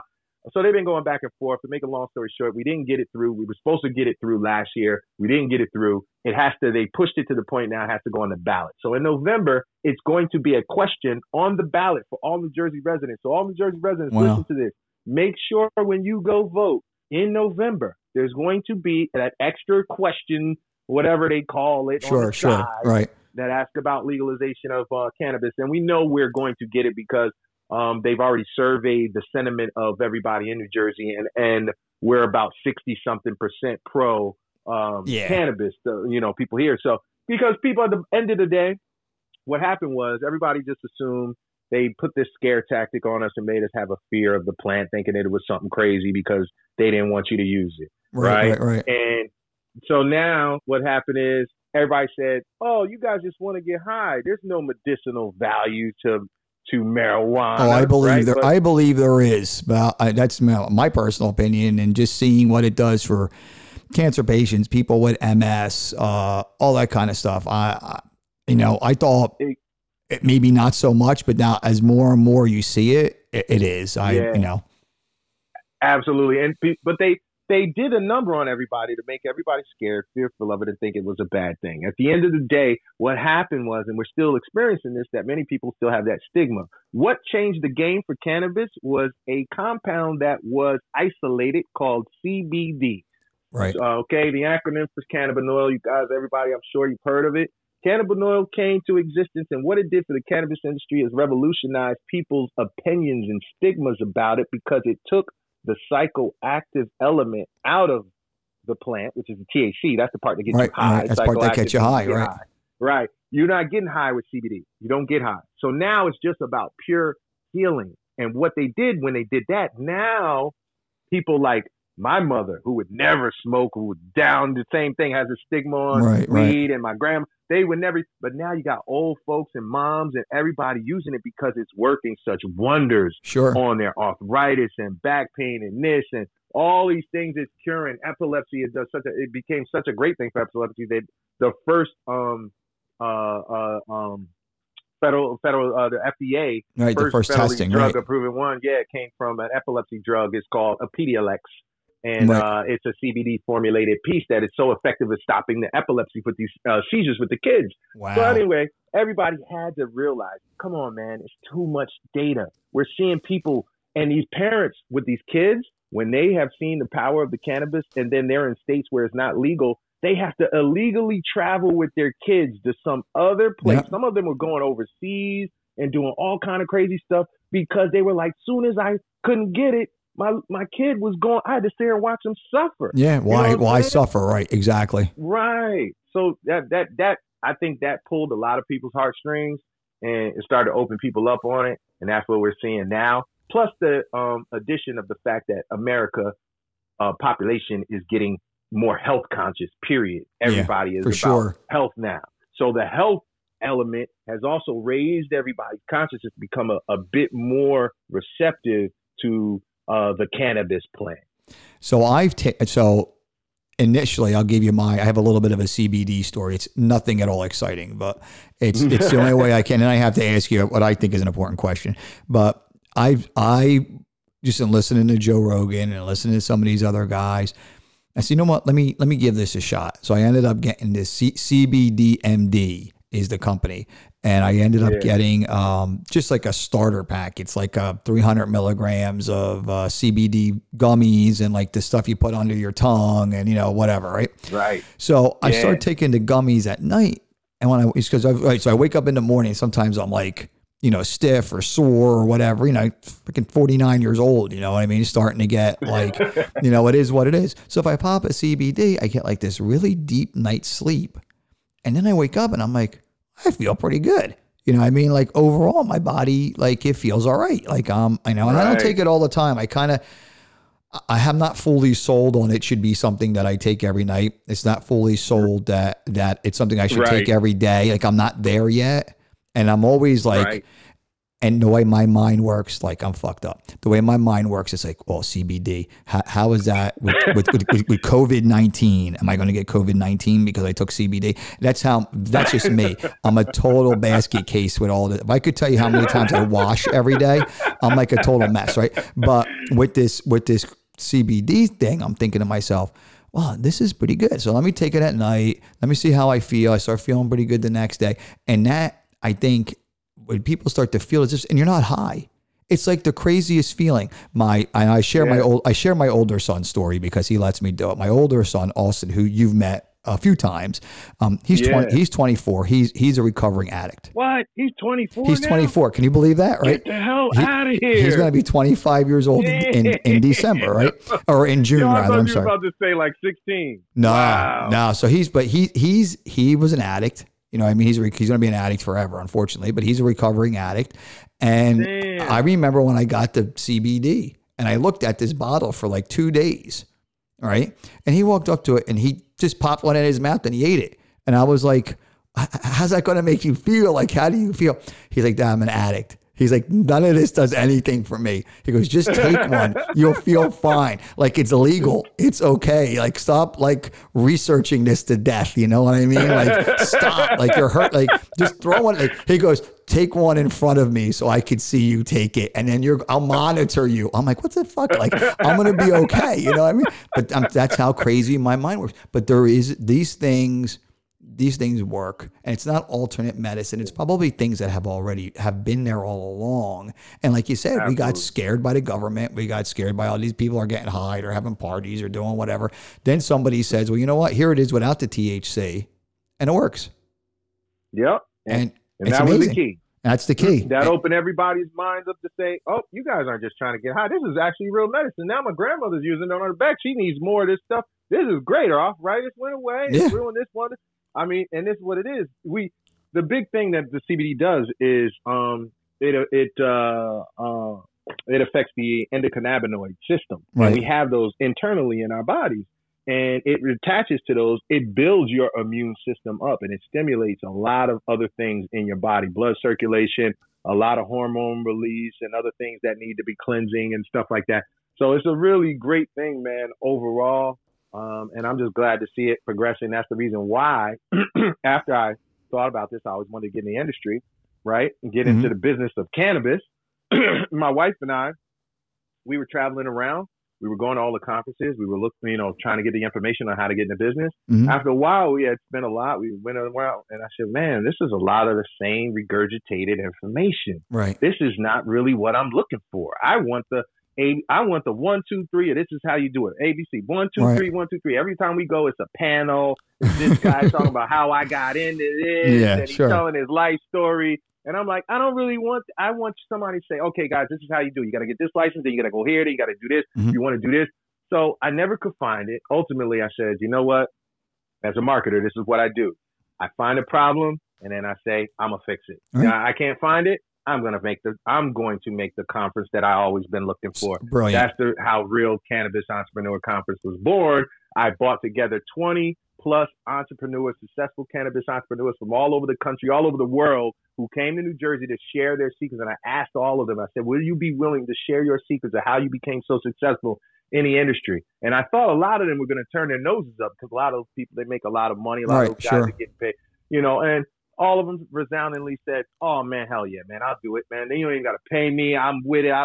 This is my thing. I want to help people." I mean, I really was shocked how passionate the people in the cannabis industry are about really teaching others and helping them understand what a great thing this really is from a medicinal aspect. So I brought those guys all over. We did a conference back in November. It's called Real Cannabis Entrepreneur Conference. We sold it out, man. We did our first conference out the gate. We were 400 plus people. We had a girl from Zimbabwe, UK, Canada, Philippines, holy cow, Mexico, everywhere, man. It was off the chain, Ray. I invited you. You should have came. The after party was off the hook, man. You and your wife should have came, man. It was dope. I'm sure there was a lot of cannabis being passed around at the after party. That's just my guess. But that's just my guess. No. But no, yeah, okay. But no, we're still in a legal state, so we had to keep it. You got to keep it real. It was a dope party. Now, are these guys actually selling cannabis? Are they selling CBD? Or are they selling both? What's a mix this? Of both. It's a mix of both. My thing was to make sure that we covered all of the bases, and my thing was to, like I said, I was really pleasing myself. This was information that I wanted to know, the diversity and array of insider information about, everything. So I had people there teaching about CBD lines. I had people teaching about finance and CBD. I had people teaching about the cannabis growing side, cultivation side. We had people talking about smoke shops, the head shop. One of my guys, he owns the biggest online smoke shop and the oldest one called Green Goddess Supply. Okay, I've heard of that. Spoke, a lot of my people, they're very, very successful. They've been doing it a long time, but they're very down to earth, and they love to help people. And that was the reason why we had such a great event that people learned a bunch. So if you guys want to check that out for this year, of course, with COVID, it's messing everything up. Yeah, we don't know what to do. In September, we don't know what we're going to do, but we're going to do some virtual stuff. Go to the site and just sign up on our email list. It's called realcannabisentrepreneur.com. realcannabisentrepreneur.com. Go there, sign up, guys, and you'll get all the updates about all the things that's coming down the pipeline. So here's my groundbreaking question for you.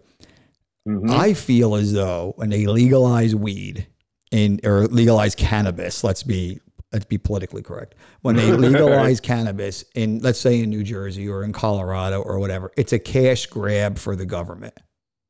That's what I feel. I feel like they're gonna.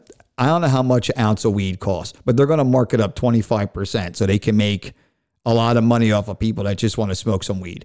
That's what I think. That's what they're doing already. Because remember, New Jersey is already a legal state from a medicinal side. On the medicinal. All of us can go get a card right now and go to all the dispensaries right now and buy legally in New Jersey. And it's been like that since 2008, 9. And if you have anxiety or if you have epilepsy or you have certain mental diseases or you have MS or autoimmune diseases, you can get a medical card. And I think that's great. Absolutely. But I also think, why don't they just decriminalize it? And then anybody can sell cannabis anywhere they want to sell it. And that's what I never got that. Like, then the government can't tax it. They don't want to do that. There you go. Already know. Right. There you go. They ain't going to play that game. But I'm okay. They can tax her fine. Go ahead and tax it, man. But just let it be so that you don't keep locking up everybody for that bull, man. Yeah. For real. Like, that's stupid. Like, we got other things to worry about, man. It's child trafficking. Everything else is going on like crazy. Oh, real crime and real drugs. And yeah. It's gotten even worse. I mean, back in the day, we would say, man, it's all these other guys selling these hard drugs. Now I don't even say that's not even the height of the crime. I'm looking at like these guys with sex trafficking and everything else. Yeah. Like, yo, it's crazy. These guys going crazy out here. Y'all got a lot to investigate. Why imagine are you guys messing with this guy smoking a joint on the corner? Imagine if they didn't look at any of that, like guys smoking weed kind of conversation, and they just went past that. And I think a lot of cops do now. I mean, I think I think if you're in Trenton or you're in Patterson or Newark or, some of these bigger cities where they just like all day long, they're answering call after call after call. If there's a guy smoking a joint on the side of the on the sidewalk or whatever, there's no way they're stopping and locking that guy up. That would be utterly ridiculous. But I think that you have to say, hey, look, it's legal. Anybody can do it anywhere they want to do it. You can buy it. The one thing about the government being involved in it is at least it would be regulated. So it comes from the proper growers and it does that. And I guess that's the difference between legalization and decriminalizing it. Because decriminalizing it, I could grow it in my backyard and, use pesticides or do whatever on it if I didn't know what I was doing, and put a batch out there that is probably not going to hurt anybody, but is not. It's not the healthiest. It's not the healthiest thing. Right. Exactly. Whereas if you had it and the government said, hey, look, here's how we want you to, here are some rules, and it's kind of going to keep it, a basic product. No one's getting sick from it. It's healthier than drinking, and it's healthier than smoking cigarettes. So with all of that said, hopefully in November, it'll pass. Yeah. And I say, and I agree with you in terms of the regulation, but I just don't think the government's equipped to regulate that kind of thing, But it's the way it has to be, so I'm okay with it. I'm okay with it. Give and take at the end of the day, to make sure that things fly and nobody has a problem with it. But I really do feel for a lot of the people who go through these medicinal challenges. Those are the people I really, not so much the recreational, man. It's like these people when you read these stories about the people with their kids, you can imagine what you would do for your child. Move to Colorado. You have to do whatever you would need to do, right? Like wherever you would need to do, you would pick up to help your kid. You would pick up your shit and you would go anywhere that you needed to go. Yeah. And go somewhere else. I mean, and sometimes it's not that easy because remember with these people who have all of these ailments that they have, it takes you a long time to find a good doctor or a good this, and you have them here, and then you don't want to go to Colorado because you're like, I finally found a doctor. It took me forever to get my child a good doctor. It took me 10 years to find this guy. Right. Now I got to just pick up and leave because now they're like, nah, you can't do it here. We're going to lock you up. It's kind of foul. So it's amazing. So I'm looking forward to it, man. Hopefully I know in November this will be a mute point and we'll all be moving forward with the new, structure of things. And at the same time, what I was leading to as well is that a funny point I wanted to make is that regulation, right? To say, we're going to regulate it, make sure it's not all these things in it and blah, blah, blah. Right. But up until this point, everybody in the world been smoking unregulated weed. That's true. That's true. There's, you could go buy weed from the guy down the street. You know what I mean? It's not regulated. I guess we could say it's pretty damn safe because everybody and their mom is smoking it for the past 100 years, and ain't nobody got problems. Listen, even longer than that. I think weed's been around forever. I think what's going to trick people, thousands of years. I think what's going to be interesting with people with it is the first times I've smoked weed, but I've never taken an edible, and I haven't smoked weed. I'll be honest with you, since college. Okay. It just never really did anything for it was always like, yeah, it's cool. I smoke some weed, but then I kept see like the way my mind works. I'm like, I'm going to give this guy $40 or whatever the hell it is. He's going to give me weed. That guy just made $40 off of me. I want to make the $40, but I'm a chicken shit. So I can't sell the weed because I don't want to go to jail. Right. So it was like a circle for how my mind works, but I haven't done it in a long time. But I think and I've never done an edible. And I think that's where people are going to start seeing a difference because your body processes it differently. When you smoke a joint, definitely it acts one way. If you take an edible, it acts a different way. It's a different way. Definitely. And I think people will see that. And it's the same thing when you take CBD. If you put the CBD under your tongue, or you drink it, it works a lot faster. And if you take a gummy, it's like chill for little extended period of time. You're like, all right, like this is cool. Whereas if you take but it takes a little bit. You don't get that feeling right away. Whereas if you take the other, about an hour tincture, then it happens, a lot faster. Right. So I think that people will start seeing that. One thing you said that I thought was interesting, and everybody's talking about, your immune system and all that kind of stuff. You said CBD builds your immune system. How on earth does CBD help you? So any kind of CBD. So if I take a CBD gummy tonight, I'm helping my immune system. Absolutely. How the hell does that I'm going to tell you why. Go ahead. CBD reacts. It's one of the chemical compounds that's wrapped up into your endocannabinoid system. Right. All of the rest of the medicines and everything that you take, nothing is found naturally in the body. This thing is found naturally in our body. We all have endocannabinoid systems. Right, The CBD is bringing the cannabinoids to this system. Mm-hmm. That system called the endocannabinoid system is like the regulator. It's like the control box for your immune system, your blood flow, and everything else. The endocannabinoid system controls the immune system. Nice. You see what I'm saying? Yep. So if I'm stimulating it and I'm making my immune system now, I'm just like working out. You know, when you work out, you stimulate your muscles. What happens? Right, They get stronger. They get better. That's what's happening. The same thing. Those So look it up, guys. It's called CB2 receptors. There are so many CB2 receptors in our bodies, and that's what CBD does. CBD binds to those CB2 receptors and activates them and does a whole lot of other stuff. So read up about it, man. It's a lot of great things that it does. That's fascinating. And it's all natural. It's in your body already. We're not putting anything artificial. That aspirin and that Tylenol you put in your body, there's no system in your body that already has those elements in it. But when you put CBD, cannabis oil in your body, that's already in your body naturally. That's like taking iron, like taking, a vitamin. I'm a big vitamin fan. I take a multivitamin, a vitamin D. I'm like really into, I have to take some other vitamins to prevent kidney stones, but I'm really, really into that. And that's why I think the CBD is fascinating to me and the cannabis too. But right now the CBD is so, everybody's like into it and everybody thinks that it's okay. I find it to be fascinating. The one thing I don't like about CBD is everybody's selling it and it's become a multi-level marketing scam. In my opinion, like I went to CBDMD because Joe Rogan advertised it and I figured he's done all kinds of drugs. He must know that CBDMD is good. That was literally what I thought, right? But I have other people that have friended me on Facebook or whatever, and they're like, hey, you should buy, it's like people who sell oils. It's the same kind of crap. Mm-hmm. You know what I mean? Where people who sell during these multi-level marketing, these MLM things where, they're join my group. Okay, well, what do I got to do? Well, it's $150. You're in the group now. You're in my thing. You can sell it, and now you got to buy $150 worth of CBD. I like to just go to the either online and buy it, or all these vape shops are selling CBD and have no commitment to anyone. But it's turned. That's the only thing, in my opinion, distasteful about it. And then people constantly pressuring you, hey, you should buy. And as me, like I said, it's easy to sell a salesman. You're like, no, leave me alone.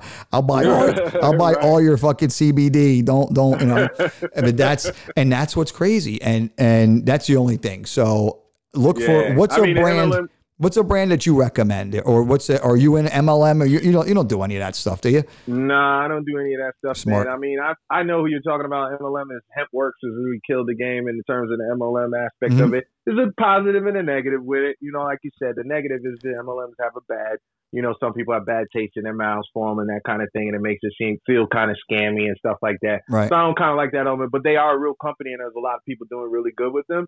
And there's also, it's helping expand the awareness. And right now, I'm more so for that, even if it comes in a slightly tainted wrapper, that it gets somebody and opens them up to say, hey, CBD, what? Let me look into this. Let me check it out. Right. Yeah, let me put this on my elbow. My elbow been hurting. Let me try this. And then all of a sudden, they're like, wow, this really works. And that's the one thing for me. As an herbalist, my thing is always to experiment on myself before I gave it to my kids, right? So I would always do everything on myself first.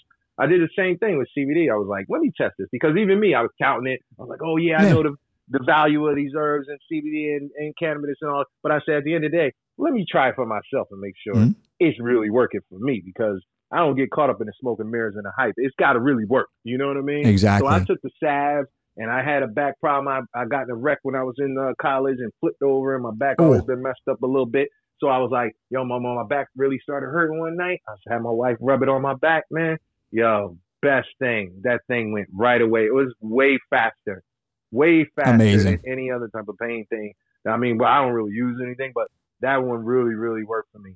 So in terms of brands, I don't really recommend certain brands because I buy a lot of craft brands. Okay. My thing is buying from personal individuals who are hand making it, batching it themselves. So I buy from, because I'm in the industry, I know a lot of people who hand batch make it. I buy them from them. Those are people who care about it. It's like buying craft beer versus Budweiser. Sure. You know what I mean? You're going to get the superior ingredients.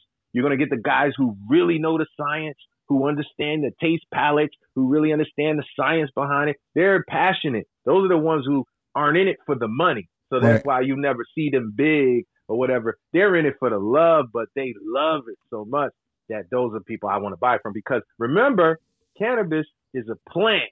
And I want to tell everybody this. Anything you buy is a plant. And remember this, plants absorb energy. So if you got the wrong guy growing your plants and foods that you eat, you're absorbing their energy. Like all factory farming and all of that kind of stuff. Yeah. Absolutely. There was an experiment. I'm going to tell you this real quick. It was an experiment this guy did. He took 2 cups of rice. In 1 cup of rice, he said, I love you, I love you, I love you every day. The other cup of rice, he said, I hate you, I hate you, I hate you. He did that for a week. The one that he said, I hate you to, fermented almost 5 times faster than the one where he said, I love you, love you, love you. Really? Shows you that these plants, like we always knew, are actually vibing. It's the energy source, bro. We all energy, man. Positive, negative ions. This is all in their plants in the planet. They're living beings as well. So you got to be careful about who you take a healing plant from and making sure that the energy is also proper. So that's why I like craft brands, man. That's interesting. And is there a market? Like now here's a business side of me. Is there a market for craft brands out there? Should I be making CBD at my kitchen table? Definitely. There's a huge market for it because, and it's going to grow. It's going to get bigger. I mean, as things progress, because people are going to get more knowledgeable. And as they become more knowledgeable, a lot of these big brands, they have to do mass production and they have to do some other things that allows you to do mass production, but takes away from some of the other quality elements that you might be able to maintain on a smaller scale. So there'll always be those, you know, there'll always be great opportunity. The more people become educated, the more it gets out there, there's going to be more demand for craft. You know, CBD, craft cannabis, all the stuff that we're talking. And it's almost like when you go to the farm stand or the farmer's market and you buy your, tomatoes and you buy stuff like that. And you're like, man, these tomatoes taste so much better than the tomatoes in ShopRite or Aldi's or whatever. These are really, really good because they're grown. They're grown right there. That person who's selling them to you is a person that's taking their time and growing, and growing those tomatoes or whatever vegetables. And I like to go to the Trenton Farmers Market, and now it's, as the weather's starting to change, it'll get to be, where there's more people selling more fresh produce. And stuff always tastes better. The peppers always taste better. The tomatoes always taste better. So there's a lot of truth behind that. And like, to me, the business side of me, I started to think, well, now maybe I should get into making craft CBD gummies. And then I should sell them at the farmers markets. See, so this is how the entrepreneur mind, is constantly moving and constantly working. And it's, to me, it's fascinating. And I'm like the kind of guy, like I said, it took me the 3 days of staring at the bottle, before I decided, hey, let me try one of these. And I'm still not 100%. So like my new thing is I want to, so this whole COVID-19 thing has made me into like a basket case because I'm first of all, a hypochondriac to begin with. So now I have seasonal allergies. So right away I start to think, oh my God, my nose is going to run. Am I going to get COVID-19? And knowing that I haven't even been near anyone that I'm aware of that has even been near anyone that has this virus, right? So I'm like, but I'm like a crazy man with the whole thing. So I know that the CBD helps with anxiety, and it helps you to just chill and calm down. Do you believe that that's true? Oh, definitely, man. It definitely helps the anxiety. That's one of the number one things. That's where it really originated. A lot of the original use of CBD was used by individuals that noticed the decrease in their anxiety levels, their depression levels. So what happens to me, I get anxious, then I get acid reflux, then my chest hurts, then I start to think that I have another problem. I'm having a heart attack, and it never ever ends. And I think CBD is part of, like, I've been doing some yoga, I've been doing some meditation. I think it becomes part of that self-care. I'm going to risk it, and you're going to think I'm crazy. I'm going to take a CBD during the day one day and see what happens, because not going to happen. Nothing. You're not going to feel nothing. Not going to feel nothing, right? But I'm so crazy. Yeah, I take it all the time, man. Yeah, see? And it has no effect. It has no effect. So you won't feel it. Everybody thinks they're going to feel something. Right. You're not going to feel it. The time when you will feel a little something is when you smoke what they call CBD flower, which is really hemp, right? It's the Right. cannabis version that is high in content of CBD. I smoke a lot of hemp all the time. Oh, do you right? really? And Hemp is going to yeah, save hemp, in my opinion, is going to save the world.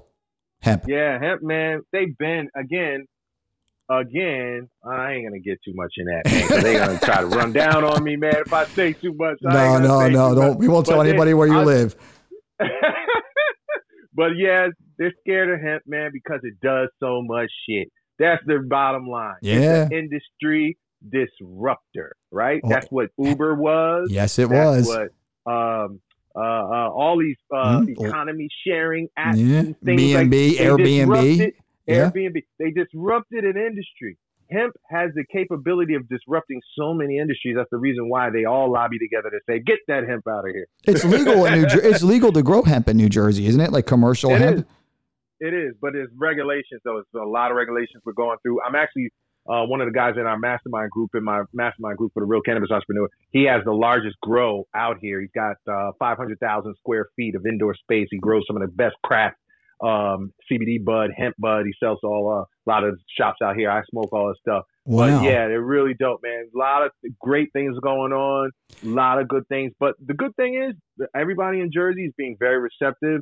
Like we've been in meetings with the Department of Agriculture, the head of Department of Agriculture. They're working with us solid, working with my guy to help him with his grows and all that stuff. That's they're awesome. doing everything because they're really seeing, people. I think what's happening is personal experiences where it's their own grandmother sick. Yeah. It's their own mom, Yeah. and then they say, yo, try this. And they're like, damn, that worked, and that changes everybody's perspective of saying, oh man, we really this is really a medicine. It's not no play for real. So one of my crazy things that I do is I constantly make business plans, right? Like where I'm like, well, let me see what's a good business to get into. And the one thing I've always come back to is I have a business plan for aquaponics, right? So like hydroponics is growing plants in water. Aquaponics is when you have the fish, and the fish are in a tank, and the fish, they poop in the water, and then that water goes to the plant and it gives it nitrogen. And then these plants, and I was watching this guy in Michigan, he grows basil. The basil's as big as your hand, right? It's like incredible how this, and that's just, so now of course my mind starts to think, can you do aquaponics and grow hemp? Because to me, hemp's going to save the day. We're not going to have to cut down trees anymore. We're not going to have, it's going to be a use for paper. It's going to be a use for all different kinds of things. I think hemp has hundreds of uses. Besides medicinal, it has practical uses as well. You can make clothing out of it. You can make furniture out of it. You can make material out of it. You can do, and I think that more and more, people are going to say, well, why are we cutting down all of these trees when we can just plant, all this hemp? It's going to constantly grow and we have so much more yield. And the only thing that stops that is exactly what you said. It's an industry disruptor, and all the tree companies, they should be, it's like solar. PSE&G by me, they embrace solar, and you started to see a solar panel on every power, what's it called, pole, on every electrical pole. You started to see a solar panel. They embraced it, but you can fight it. And I don't know if some of these lumber companies, if any of these guys are planting hemp. If they're not, they should, what I mean? And they should say like, hey, this is an alternate way for this company to grow and make money and have that vision. I'm sure there's smarter people than us out there, but to me, these are the things that are going to turn around and save the day. I hope that's what's happening. So I think that's going to save the day. Yeah, there's a lot of farmers now, man. You'll be surprised. Right now, there's a lot of guys who were growing other types of produce and all this kind of thing. They're getting, 30 cents a pound, 20 cents a pound, and they can grow hemp and get $10 a pound. They're like, oh my goodness. So a lot of the guys who have wineries, the vineyards and stuff like that, they're flipping the hemp. A lot of the tobacco farmers who were once doing tobacco and that was a cash crop, they're flipping the hemp. So it's a lot of guys who are farmers realizing that this is a very lucrative market for them as farmers are starting to realize the opportunity and move over, man. So this thing's going to boom. I think it's a matter of time, working out the logistics. It's about positioning right now, man. So we'll see it all come to fruition soon. So you are the most interesting. I have learned the hour and 38 minutes that we have spoken. I have learned that you were an engineer for famous rappers.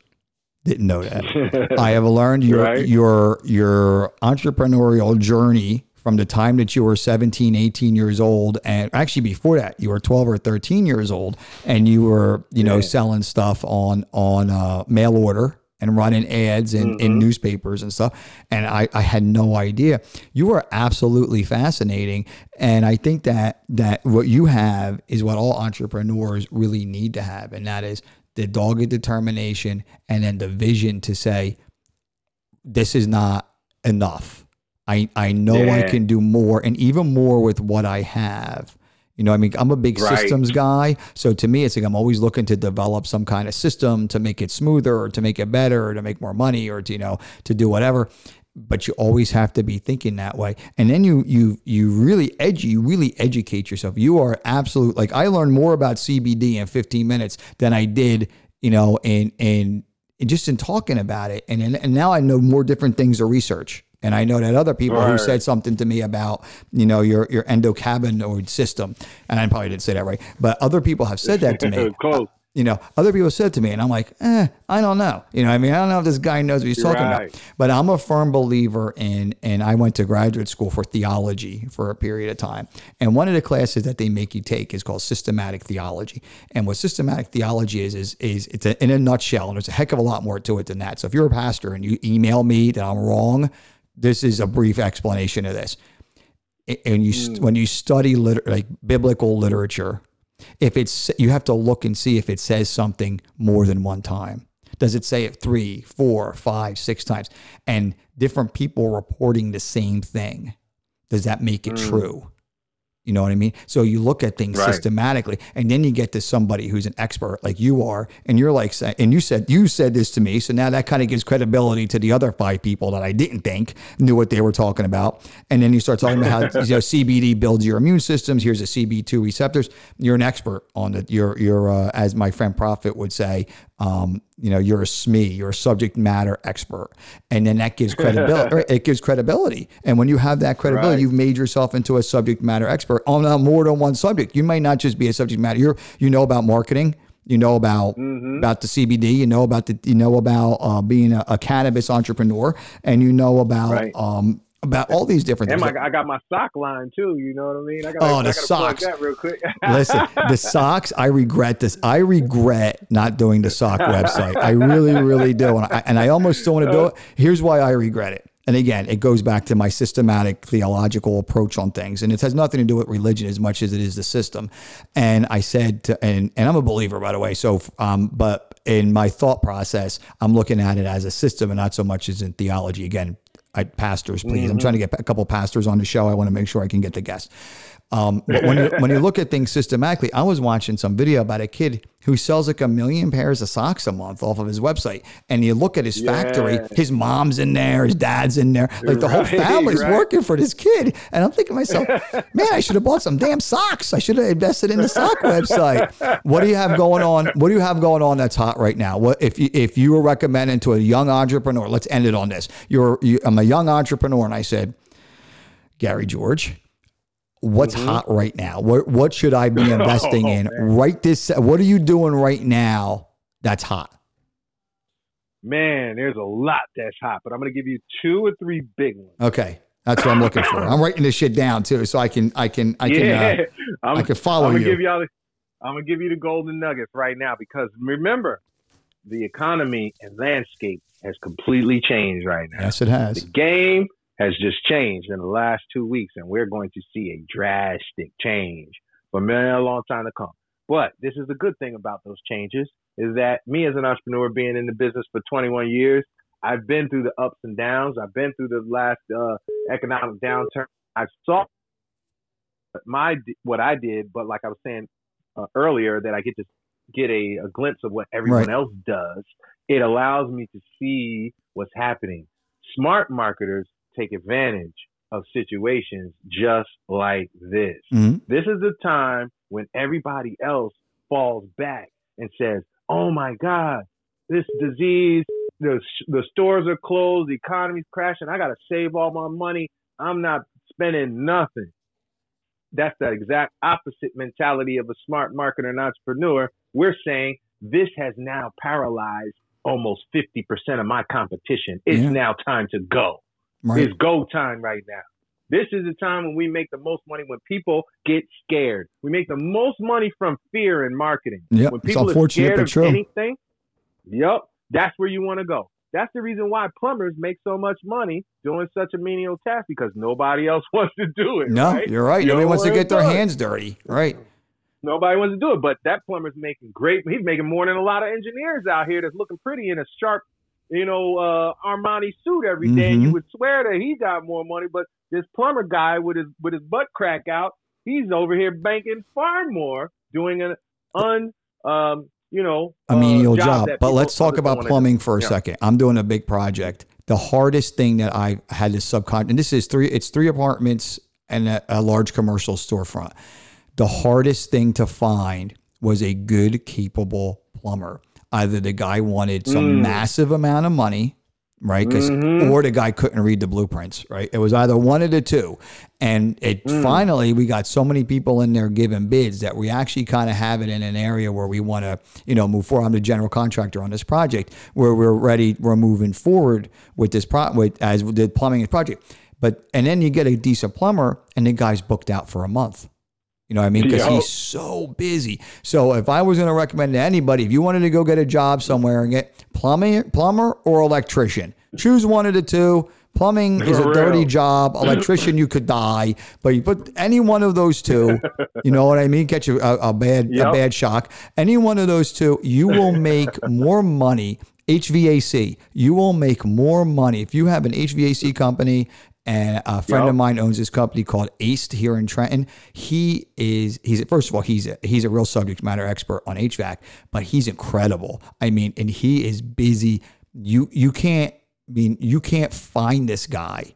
You know what I mean? That's how busy he is. He is got 10 job sites going on at once, but pick a career like that. And then you can always say, hey, now I want to be an entrepreneur.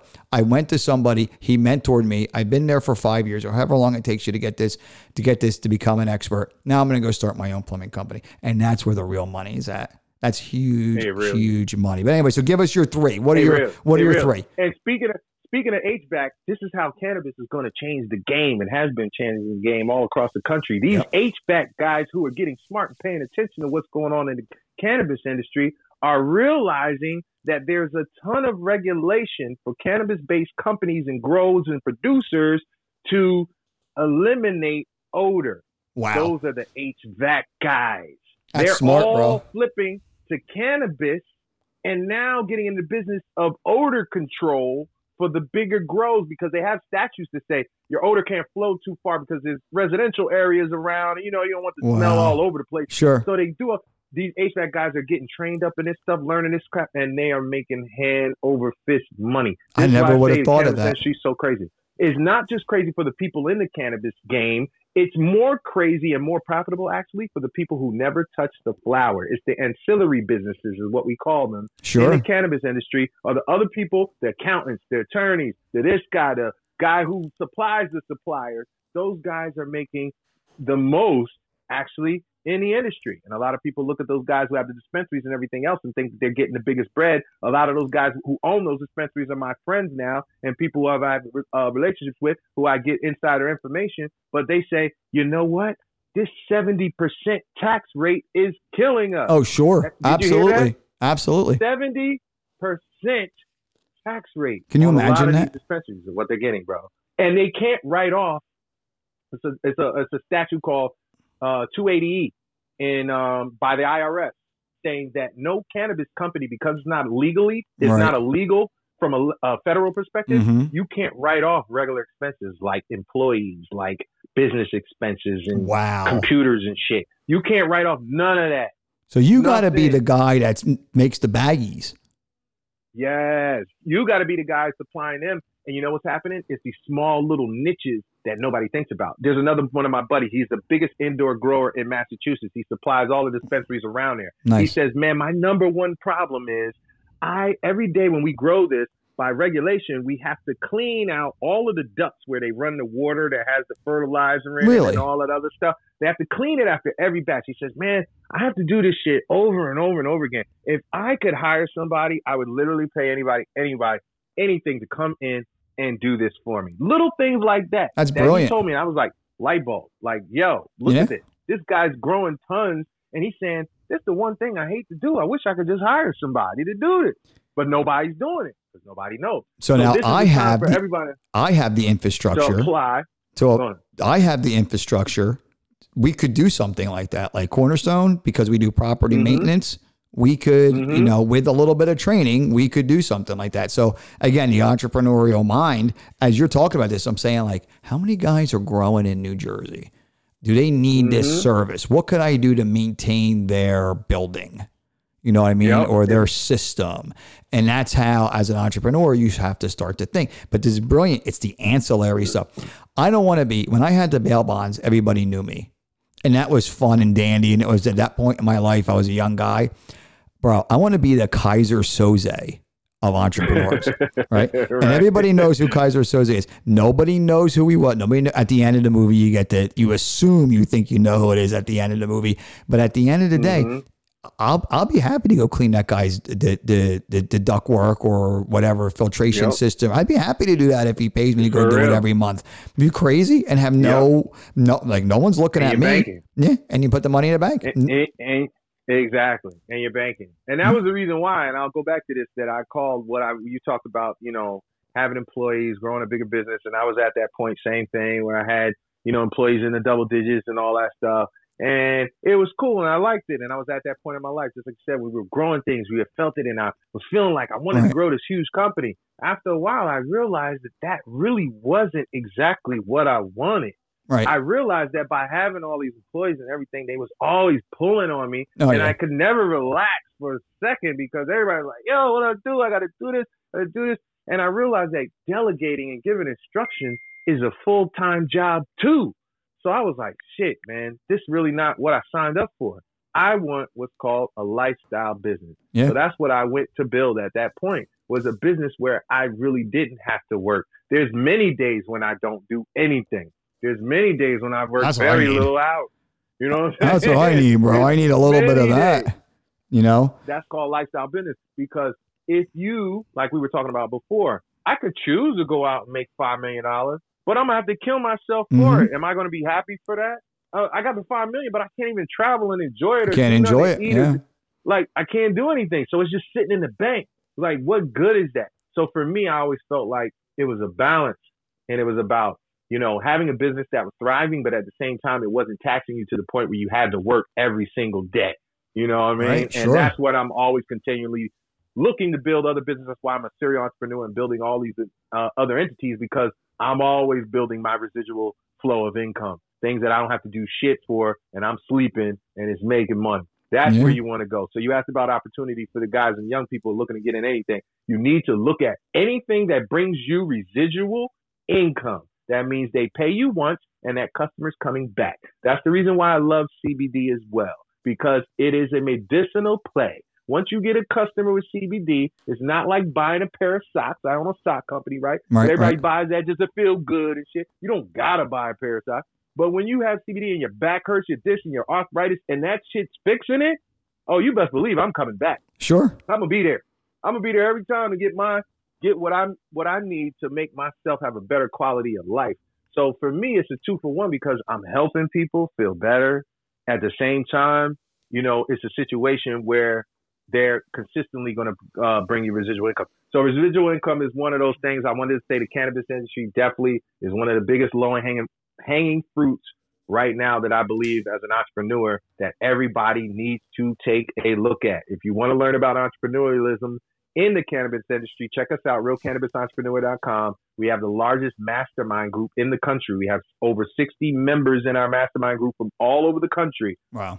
All real cannabis entrepreneurs who share information, share tips, tricks, and everything else that's going on. When this COVID thing was going on, we just had a meeting on Friday. I got members in Amsterdam. I got members in Virgin Islands, Canada, Philippines, all over, who chimed in to tell us what's going on over there. We get the pulse on everything, what's going on. And that's what it's all about, networking, man. Got to network, got to get out there. You have to talk to people, young people. Get off that phone, get out and talk to people, man. Right. That's the best thing.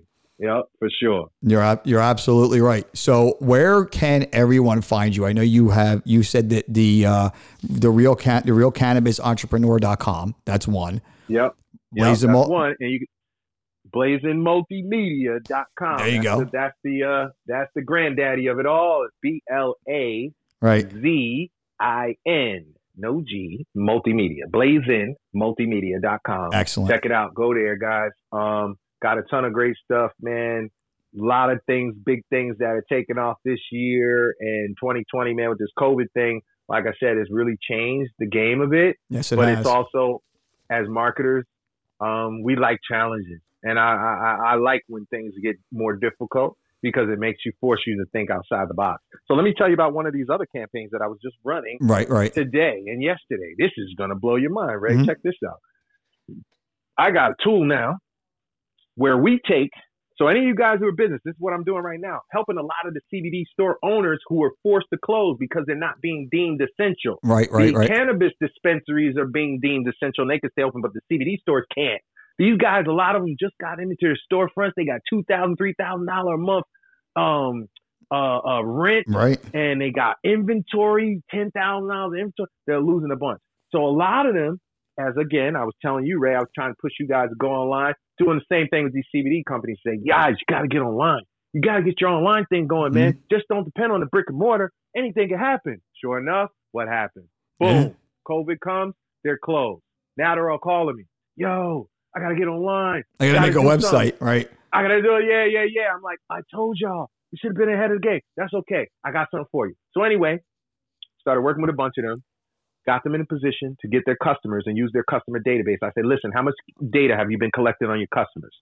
A lot of them weren't collecting anything. Biggest mistake that you can make as a business owner. You better always collect as much data as you can on every single one of your customers because that's the profile that you can use to find more of that ideal customer. Mm-hmm. So when that person came through the door, they said, yo, I was like, okay, this is what we're going to do.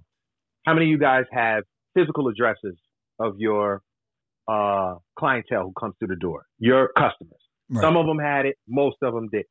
For the guys who had it, I said, okay, you got addresses. This is what we're going to do. Give me all the addresses. Give me all the emails. Give me all their names. Give me everything else, right? Boom. I got a system. I can upload it right now. And we can take physical mailing addresses and we can map it to household IP addresses, which is an address on your computer. And we can fire banner ads and advertisements to that individual in that particular IP that matches that particular mailing address. So now I'm taking their entire database that they never stayed in contact with. They didn't have a relationship with them because they didn't never do any mailings or stay in contact, do anything. So I said, just give me their addresses, give me their email, give me everything else. We match them up and we're firing these ads into the houses telling these people, hey guys, guess what? We're still open for delivery. We'll put you on We'll put you on a recurring schedule for automated monthly delivery. And I'm setting them up with monthly delivery and getting their revenues back in so they can stay in business. This is the kind of stuff you got to do when times get tough, man. It's not time to ball up. It's time to get smart. Play to win, man. And you know what's funny is I think this whole thing is going to change a lot because they're talking about this may not be the only time we have this COVID-19. There might be something else around the corner. It might be COVID-19 again. Who knows, right? But we have to adapt. So maybe the storefront, and we all know brick and mortar has its place, but it's not like it used to be. You have to be able to sell online, or you have to be able to have marketing alternatives that is going to, have your people in front of you where you have, like you said, a residual income, or you're out there, like to me, like Mark, the online for my company is not as important. Because at least not right now. Mine is more like an in-person kind of thing at this point. But I think you really need to have a strong online presence. If you don't have that like what you're doing now for those guys, you're probably going to end up saving a lot of their businesses. And some of them may never go back to the brick and mortar. Right, for real. They may say, "Man, I'm doing pretty well running this right out of my house. Like, why on earth do I need to stand in the store every day?" They may never need to do that. You know what I mean? And that exactly. I think that's where a lot of this is going. And that changes your lifestyle too. I was starting to get do some grocery deliveries and start to do stuff like that. I think that you waste I love going to look at the produce, and I love doing that kind of stuff. I don't need to walk up and down every aisle. And I think a lot of companies, look at Instacart, that's all lifestyle, related. You know what I mean? It's all who wants to go to the grocery store for 3 hours? You know what? Go to the farmer's market, walk around a little bit, get some fresh produce, and the Instacart guy. I have, I know you don't eat meat, but I have Butcher Box. And there's I've seen Butcher Box. They do their thing, man. Butcher Box is great. You know what I mean? And great marketing. The product is tremendous, right? It's the best, and I don't eat a lot of red meat. I eat a lot of chicken and pork, and mainly a lot of chicken. It is the absolute, it's better than anything. It's grass-fed and finished, and it's better than anything you'll get anywhere else. And it's amazing, right? Now they have produce companies doing the same thing. There's one out there, Ugly Fruit, where it's all the seconds that the groceries chains don't pick up. So the melon looks ugly or the tomatoes bent up or whatever. Really? It's all fresh and healthy produce, that's right? What they call Ugly Fruit? But it's for $20 a month, you get a package every month of produce. It's great. Damn, I'm writing that down, bro. Yeah, it's great. You know what I mean? And I got it from a friend of mine, Corinne, who I have friends with on Facebook. I went to college and high school with her, and she gets this every month. And she's like, it's great. It's nothing looks like it's all the seconds, but it's super, super cheap, right? Stuff that would get thrown away, and the food's delicious, and it's fresh food. So I think you'll see a lot of that. Like the CBD, somebody said to me, why didn't you just go to the CBD store down the street? And I'm like, well, I went on CBDMD because, like I said, Joe Rogan recommended it, which is probably stupid on my part, but he recommended it, and they deliver it to my house. I don't even have to think about this. And it's even the stuff that we use. We have a client that we have to use certain light fixtures for, right? We get them all delivered at my house. We buy them on Amazon. Why go waste the time and send a guy to go to Home Depot? He has to wait in line for an hour. Do all that. I'll buy from Home Depot online. They'll get delivered to my house, and I'll drop them off at the job site for the guy one of my employees to install it. For real. And that's what you have to look for. It's all, I think after this COVID-19 thing, I think you're going to see a lot of lifestyle things happening. I think people are going to say, I don't want to go to work for 40 hours a week. I've been home for the last month doing this same job. For real. And I've had a better quality of it. Now, granted, everybody's afraid to fucking go out of their house, and I don't blame them. I am. I come home and scrub down, but you start to think, you're like, hey, even after this passes. But you start to feel different. Yeah. You start to say, damn, man, this feels different. You know, I'm going busting my ass every day. And, after a while, you start to say, I would be willing to give up. I'll be even willing to give up a couple dollars to have my freedom, Of course. And that's what it's all about. What a lot of people are getting to. Yeah. And I think you'll get to that. And I think you'll see, we're not going to get into this topic because this is right down the fucking rabbit hole of podcast, but universal income. And I always bring up my brothers, and my brother's a teacher and he's an economist. He lives in Shanghai in China.